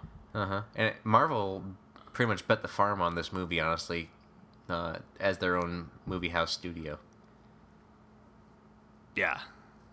So I would say that whole scene, just because it was so abrupt and you didn't see any of that coming, and it was just like, whoa, what the heck is going on? Mm-hmm. So he gets saved by being able to escape. He has a little thing where he flies out with his big old Mark I suit, and the group. Not the group, the army comes and sees him. He's able to go back home to the United States and gets a Burger King burger, from what I remember, product placement. Yeah.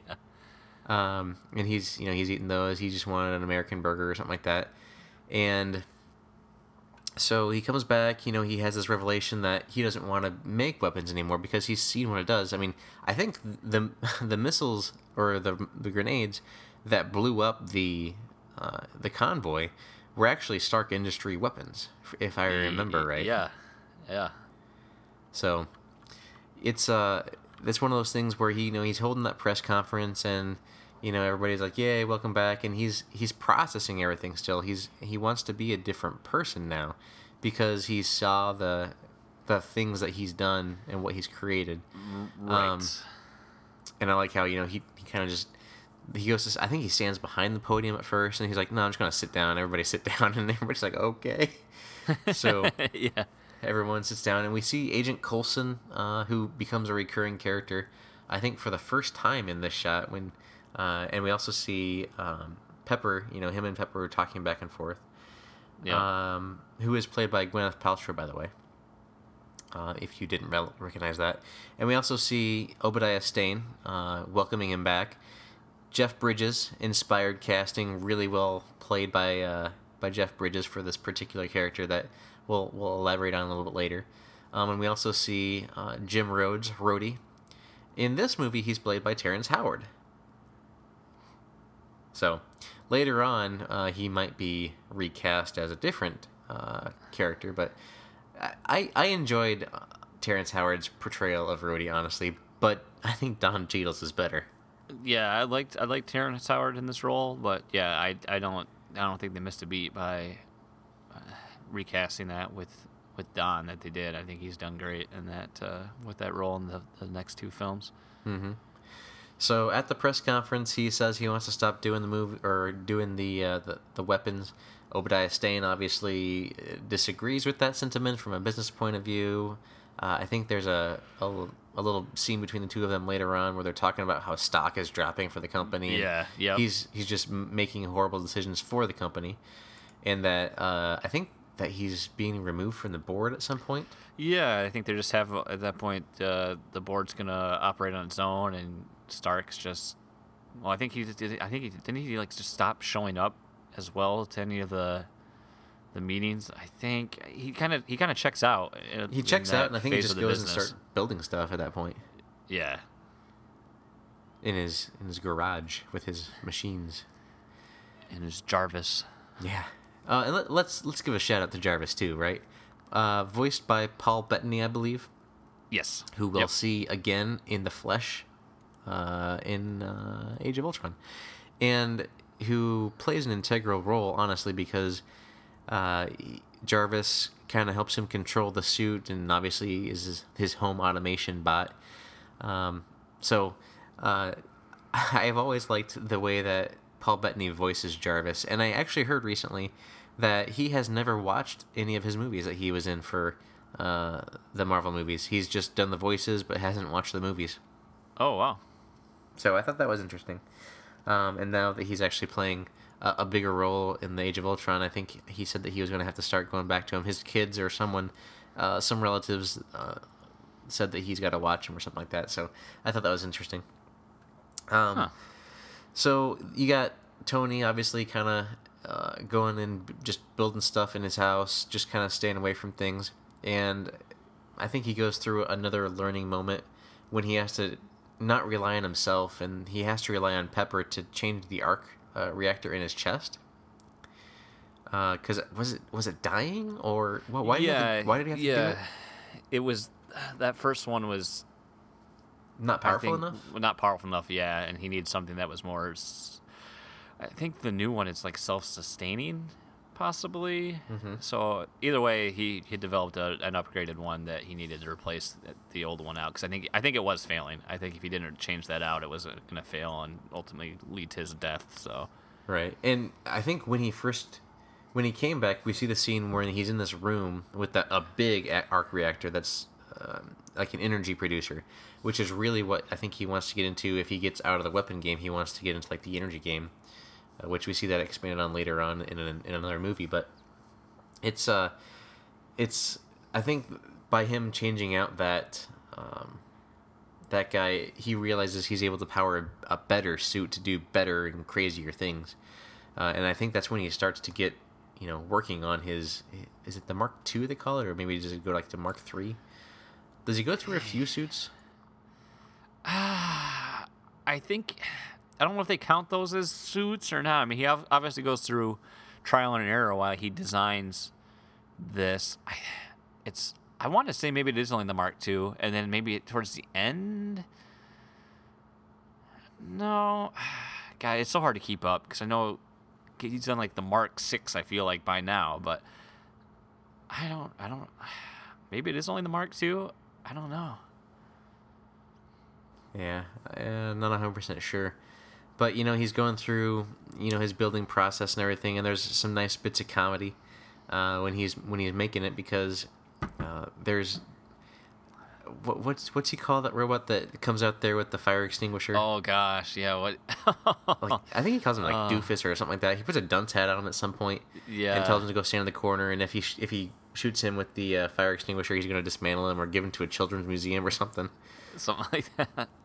So, and he's doing his crazy experiments down there, and I think he's realizing the potential at that point that he can really use for making the Iron Man suit with like the pulse lasers that come out of his the palm of his suit, and also I think he then discovers, I can probably fly with this thing, and that little scene there, I think I remember that from one of the opening trailers for this movie, was that he was trying to fly, and so he was just doing the different power levels and things, and then he just flips himself into a car or something like that. Yeah. Yep. It was really well done comedy, but not overly saturated, and I think that's that brings in one of those little droids again too, to when he flipped off the car or flipped over the car, he was gonna put the fire extinguisher out, but there wasn't any fire, so nice little nods at the comedy.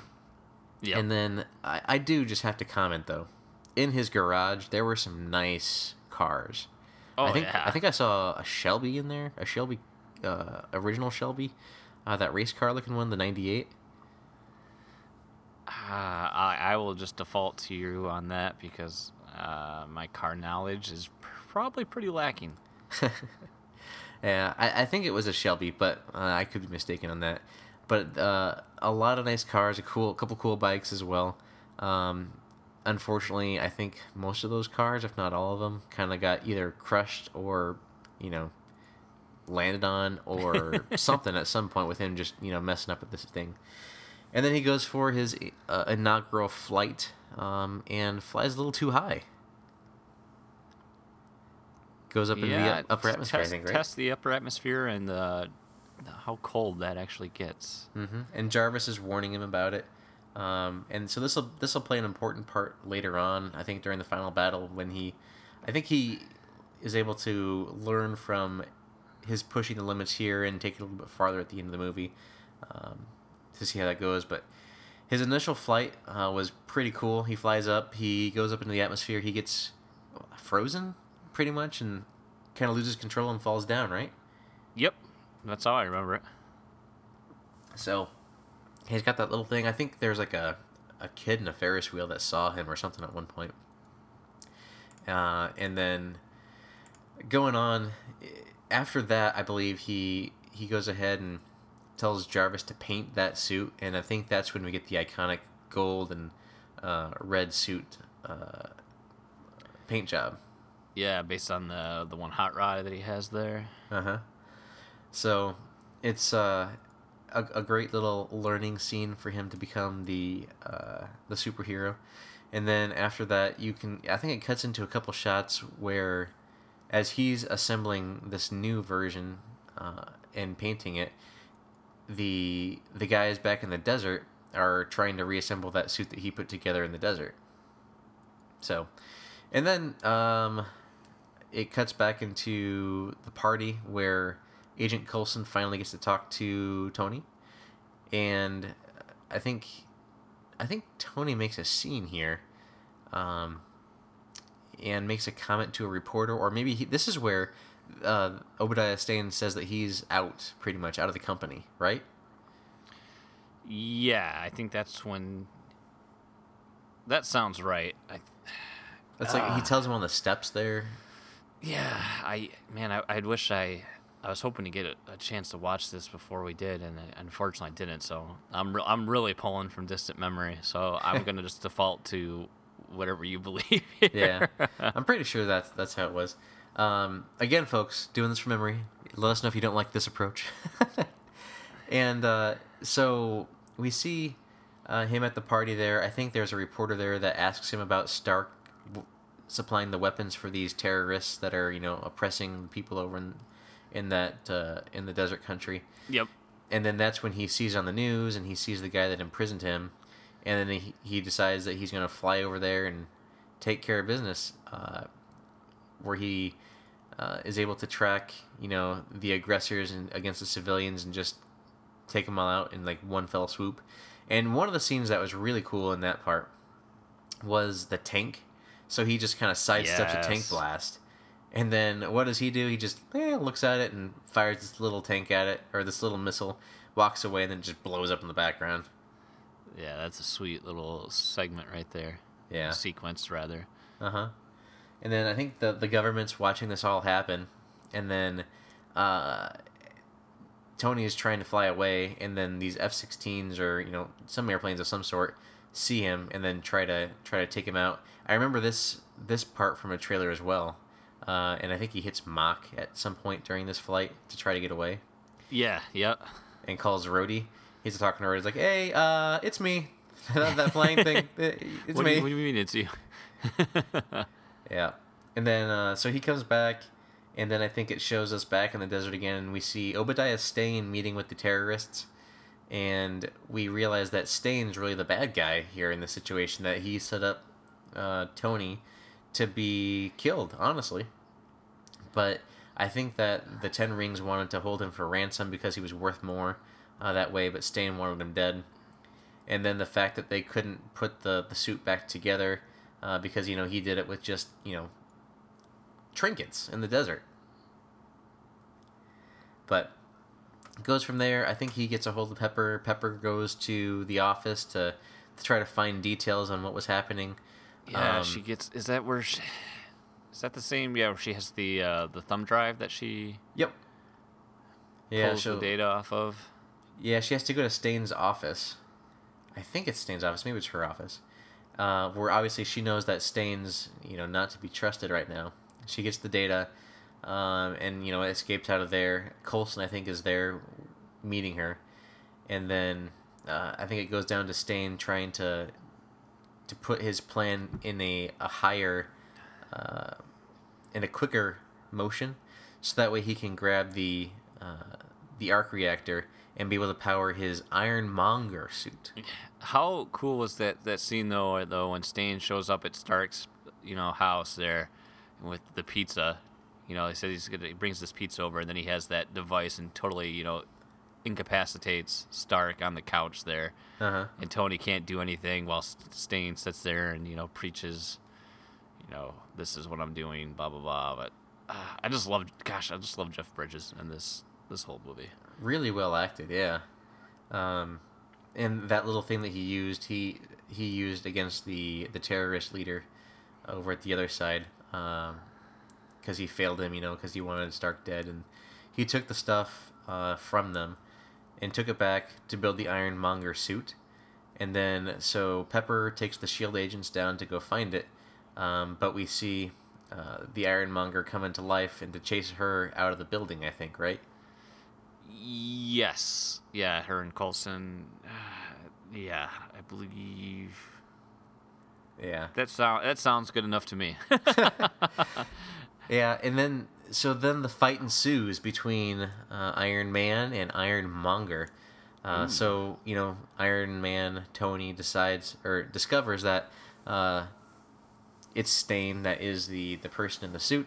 And then he takes him up high to the altitudes that previously he was frozen at.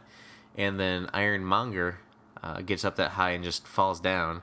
And then I think at that point Tony thinks that he's beaten him. But then Ironmonger obviously isn't beaten yet. And fight ensues, and they throw him down in this big old arc reactor. And Obadiah Stane, I think he gets electrocuted. Yeah, I think the reactor overloads. Yeah, reactor overloads, electrocutes him. Because the reactor eventually completely disrupts and fails and explodes, and I think he's still trapped. Is that what happens? So originally in this movie, in the first draft, and it was just announced today or recently, Jeff Bridges did an interview and said that he wasn't supposed to originally die in the Iron Man. It was supposed to be that the suit was empty. But I mean, it's pretty clear in the end of this movie that he's gone. I mean, yeah. he got pretty much electrocuted and blown up out of that. So we see that Tony emerges victorious, and then there's a press conference that's held, and the Strategic Homeland Intelligence Enforcement Logistics Division, I think that's what it was, has prepared a statement for him. He's going to go do his little thing, and it's about him. He was out at a yacht and had an accident or something like that. Yeah. But he's like, that reporter that keeps showing up comes up and says, you couldn't be, this type of person. He's like, he presumed that he was going to say, like, what, you don't think I could be, a hero like this? And he's like, no. And so then he does his little speech. He's like, yada, yada. And he just kind of stops and looks around. He's like, I am Iron Man. And so then and everyone goes crazy. Everyone goes crazy. The movie ends. It was brilliant. Except at the end of the credits, we see a great trend that Marvel continues. We see none other than Nick Fury. And he's got an initiative to talk to him about. And when we saw this originally, and I saw this in the theater, and he says, I want to talk to you about the Avenger Initiative. The world went wild. Oh my god. Oh man, it was... This is gonna be good. I can't believe what's happening, guys. Did you hear him? It's happening. So it was so good though. This being the first Marvel movie, and Marvel has continued this trend, like you said, with little stingers after the credits on each movie. This being the first one, though, a lot of people left the theater. And I don't know about you, but I typically stay to the end of movie credits anyway, because if I like the score of the movie, I'll listen to it. Plus, I mean, why not? It's let everybody else leave the theater, and then you can go and, get out with less traffic. But, so this comes up, and everyone's like, huh? What's this? And then you realize that, it was Nick Fury broken in. I think maybe online there had been some rumors about this scene. And everybody that was still in there was like, oh man, this is great, this is cool, this is so good. And I mean, they had Sam Jackson as Nick Fury, and in the recent, before this one came out, the recent comic books, they were redrawing Nick Fury as characterized as Sam Jackson. Good old Ultimates. Yep. So that, my friends, is Iron Man in a nutshell. So, again, let us know at Entertaining Pod if you liked how we did this review, or if you like this to do a little bit more in depth. Do it more like Skyfall, do it more like Advent Children, or do it more like Iron Man. And don't judge my memory because it was very poor. I'm sure if it's a film Justin has seen, he will know it very well. I got to get my digs in there while I can. Sorry, Justin. You gotta kick him while he's not here. I see how it is. Yep, that's how I do it. So, Iron Man is concluded, and next we'll be discussing The Incredible Hulk next week. So, some of you may have thought, oh, we'll go Iron Man 2 next. Nope, we're going to do this in the way that they were released as we go through this Phase 1 and Phase 2. So, The Incredible Hulk, starring Edward Norton as the Hulk. I gotta think which actor played the Hulk, because there's been so many. How different do you think the Marvel Universe would be if Edward Norton would have remained as Bruce Banner? I love Mark Ruffalo. Don't get me wrong, but just food for thought. I don't know, because the Mark Ruffalo Hulk is really, really good. I love him as Banner. Like, the way he acts is so. I think he fits the role a little bit better than I do too. Norton does. Norton, as Banner, Norton came off as a little bit more haughty, where Banner in the comics was never really all that haughty after he got the Hulk in him. Before, I think he was, which maybe Norton was playing off that a little bit. But when we first see Mark Ruffalo as Banner in the Avengers later on, we see him, helping out people and, doing the wandering samurai type thing, just helping people. So it's really, I think, for the best, and I would actually like to see a standalone Hulk movie with Mark Ruffalo. Oh, why not have a fourth Hulk movie? Yeah, what we got? We got Planet Hulk we can do. We got all kinds of good stories they can do with Hulk. I mean, don't think I know I haven't watched the Eric Bana Hulk because I like it. Ever? How I remember it is just like he just jumps around. It's the Hulk jumping around and throwing tanks. No, thank you. So no, never. That did spawn a really good game though. And I don't know if I've ever seen the Edward Norton one in its entirety. I've seen enough of it that I know enough about it, but I don't know if I've ever watched it complete from start to finish. Whoa. Hold on a second. Yeah, I'm not afraid to admit it. Yeah. So you haven't seen it from start to finish? Yeah, was never excited to watch that one.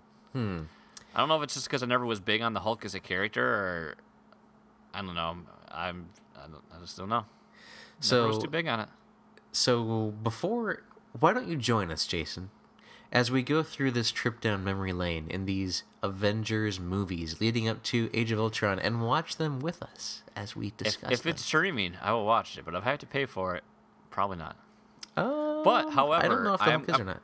I'm going to throw this out here. I discovered this while we were recording, that if you own a Chromecast and you live in the United States, you can currently redeem free $6 on Google Play. That's cool. Apparently, Google wants to give you money for owning a Chromecast. So if you have a Chromecast, you can get $6. So I have a Chromecast. I don't use it. It's not even hooked up. I have an Amazon Fire TV stick too that I don't use. Well, look at you go. I just use my Xbox One for everything. Oh, Xbox One, record, on. Snap that. Oh, yeah. So next week, we hope that you come back and join us as we obviously discuss all the entertaining news that will break and continue our look at the Marvel series with the Incredible Hulk. And maybe Jason will watch it, and maybe we'll get some feedback. $6 from Google Play. So, yeah. what we want to do as we wrap up today, remember that Assassin's Creed Black Flag code for Xbox One? I remember you guys promoting that. I helped get 20 followers. Yeah. And Jason, do you happen to know what the criteria was to enter to win?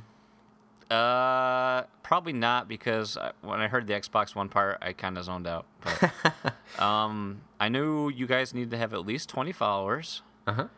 And I feel like you had to send a tweet with a hashtag, maybe, or... Yep, pretty simple. I mean, you're right on it. So hashtag, send us a tweet at EntertainingPod with the hashtag EntertainingCode, and then just tell us what your favorite game was that you've played in the past year. It doesn't have to be released in the past year. Just whatever you've played that you've been most entertained by in the past year. And that would enter you in to win the Assassin's Creed Black Flag code for Xbox One. We've been doing this now for, I think, 3 weeks, I think, now. And we have had a grand total of 0 entries. Oh. So, No.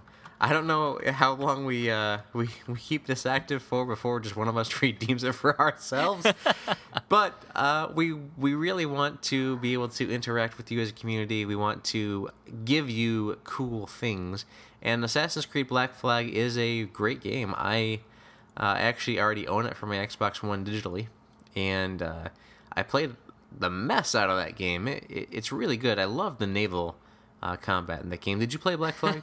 I didn't play Black Flag, but here, all I know about Black Flag, I'll quote my father on this, because my brother must have played it a lot at my dad's house. And if you describe that game to my dad, you'll get, incoming fire! Fire! Incoming fire! That's all the game does, according to my dad. Ah, nice. But it sounds like the last Assassin's Creed game I actually played was the second one. I had hopes to play the third, never picked it up, and then after I heard horrible things, I never did. And then my brothers let me borrow Brotherhood, but I've yet to play it. And yeah, that's where my Assassin's Creed story ends. Well, if you ever get a chance to play Black Flag, I definitely recommend that. I think that's the strongest one I've played in a long time for that series. I haven't played Unity yet.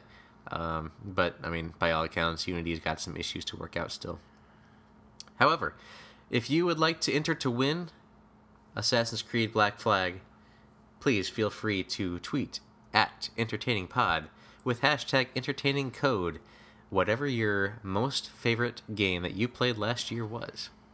Come on, you know you want to win it. Come on. Come on. And I have a question for you, Jason, as well as our listening audience. If Robert Downey Jr. didn't exist, who would you cast as Tony Stark? Am I answering this right now, or is this my food for thought? Let's get your gut opinion, and then if you change it, go ahead and tweet us too. You know, I'm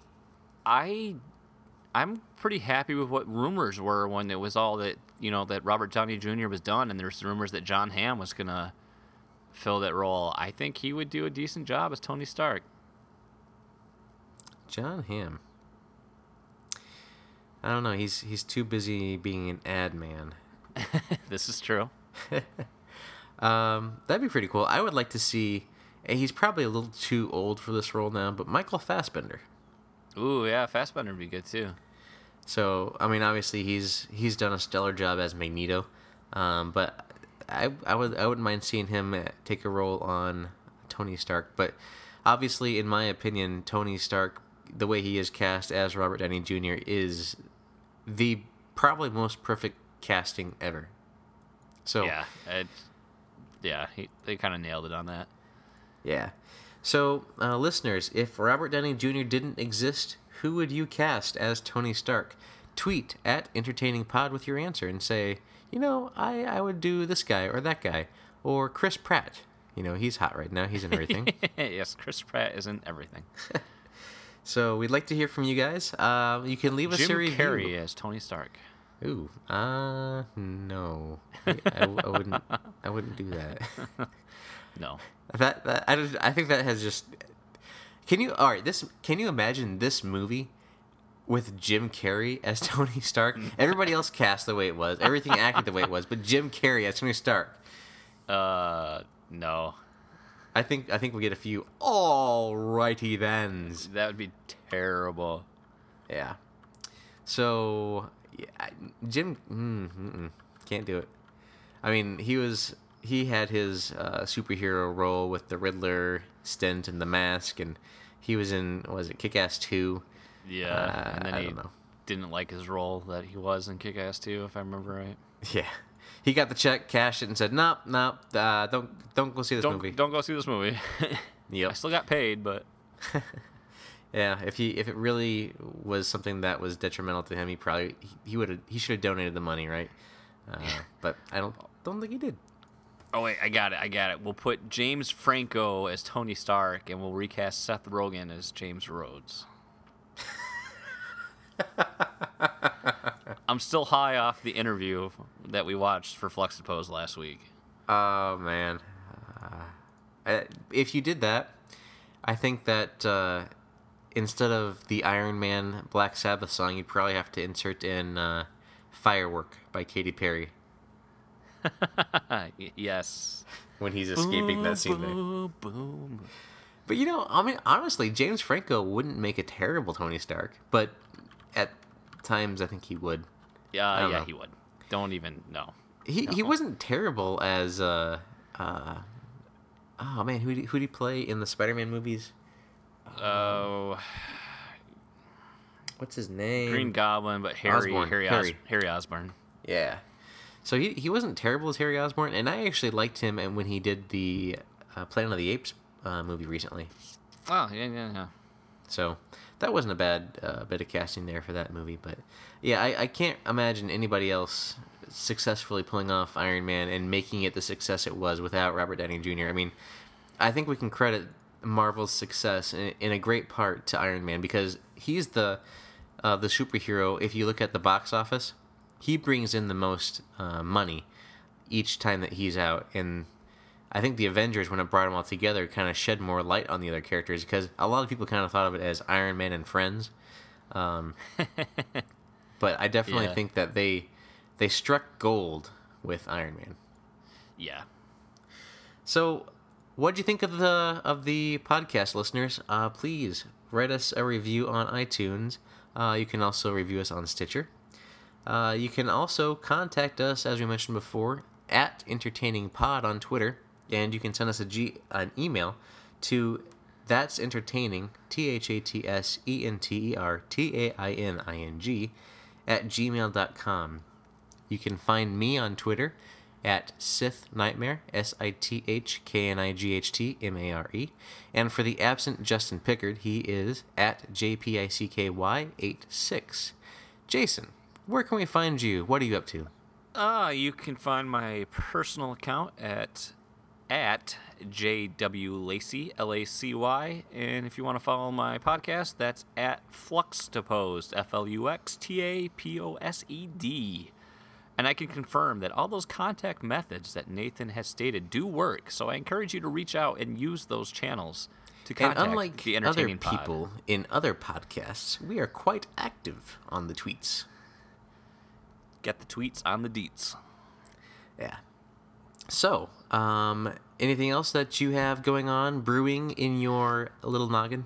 Yeah, I've got one thing here, and it's not going to get a lot of saturation because of the geographic location, but I'm really excited about this. I had learned earlier in the week, I had never heard about this, and this is the third time this event is taking place in my hometown here in Grand Rapids. It's called GR 8-Bit Live, and it's this free charity event that it was created and it's put on by he's actually I think a sixth grade teacher, and he actually plays in a video game cover band. And it's a completely free event, and it raises money for the local children's hospital here, much in the vein of Extra Life. The goal is to purchase new board and video game equipment for the hospital, for the kids recovering there.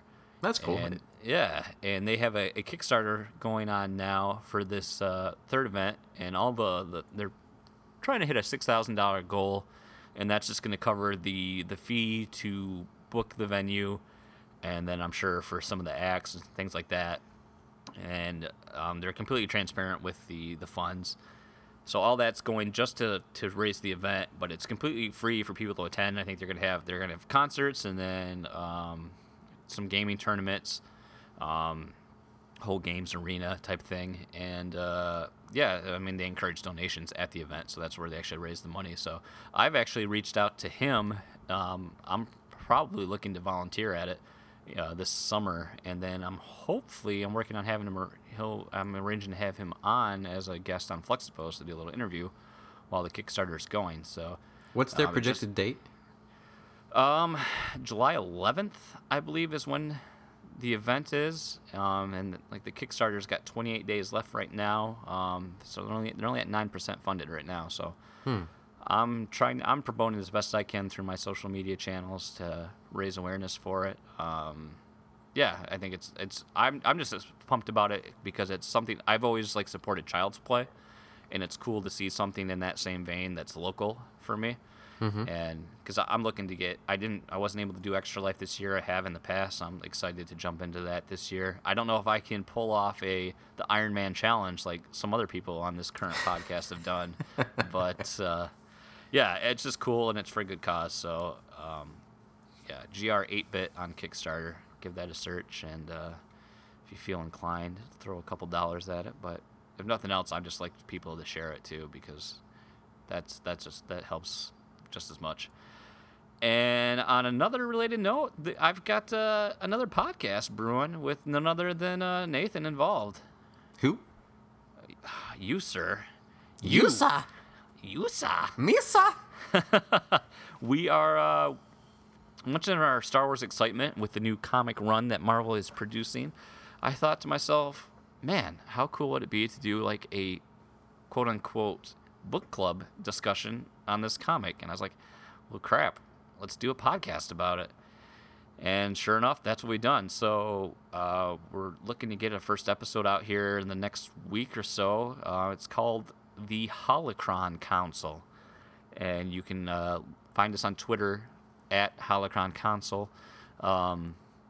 Basically, it would be myself, Nathan, and Josh, also from the Married to the Games community, each week, and we're just gonna fully expect this to be spoiler filled. So if you hadn't read the comic, you're not going to want to listen to this. This is more of a companion to that release. So each month, with the release of that comic, we'll sit down and have a good discussion about it, what we picked apart from the comic, what we liked, what we didn't like. It's really just a celebration of Star Wars, which who doesn't like that? So it's going to be a monthly release, but if it gets traction and we like what we're doing, we might pick up in the Darth Vader and the Princess Leia run as well. So maybe you'll get 3 a month. I don't know.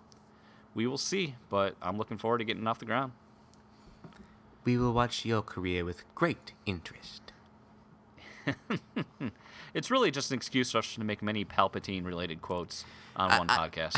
I can guarantee that podcast will have references upon references of Star Wars left and right. I'm afraid that you're correct. Do it. Strike me down. Okay. Before this develops any farther into the Palpatine cast, we should do that. Just do a Palpatine cast. Palpacast. We both do our voices as Palpatine, and we just talk about the day's weather. I need to drink. The weather for Alderaan is cloudy with a chance of Death Star. Oh, I love it. All right. All anyway, right. for me, for Jason, for Justin, this has been That's Entertaining. We hope that you have been entertained.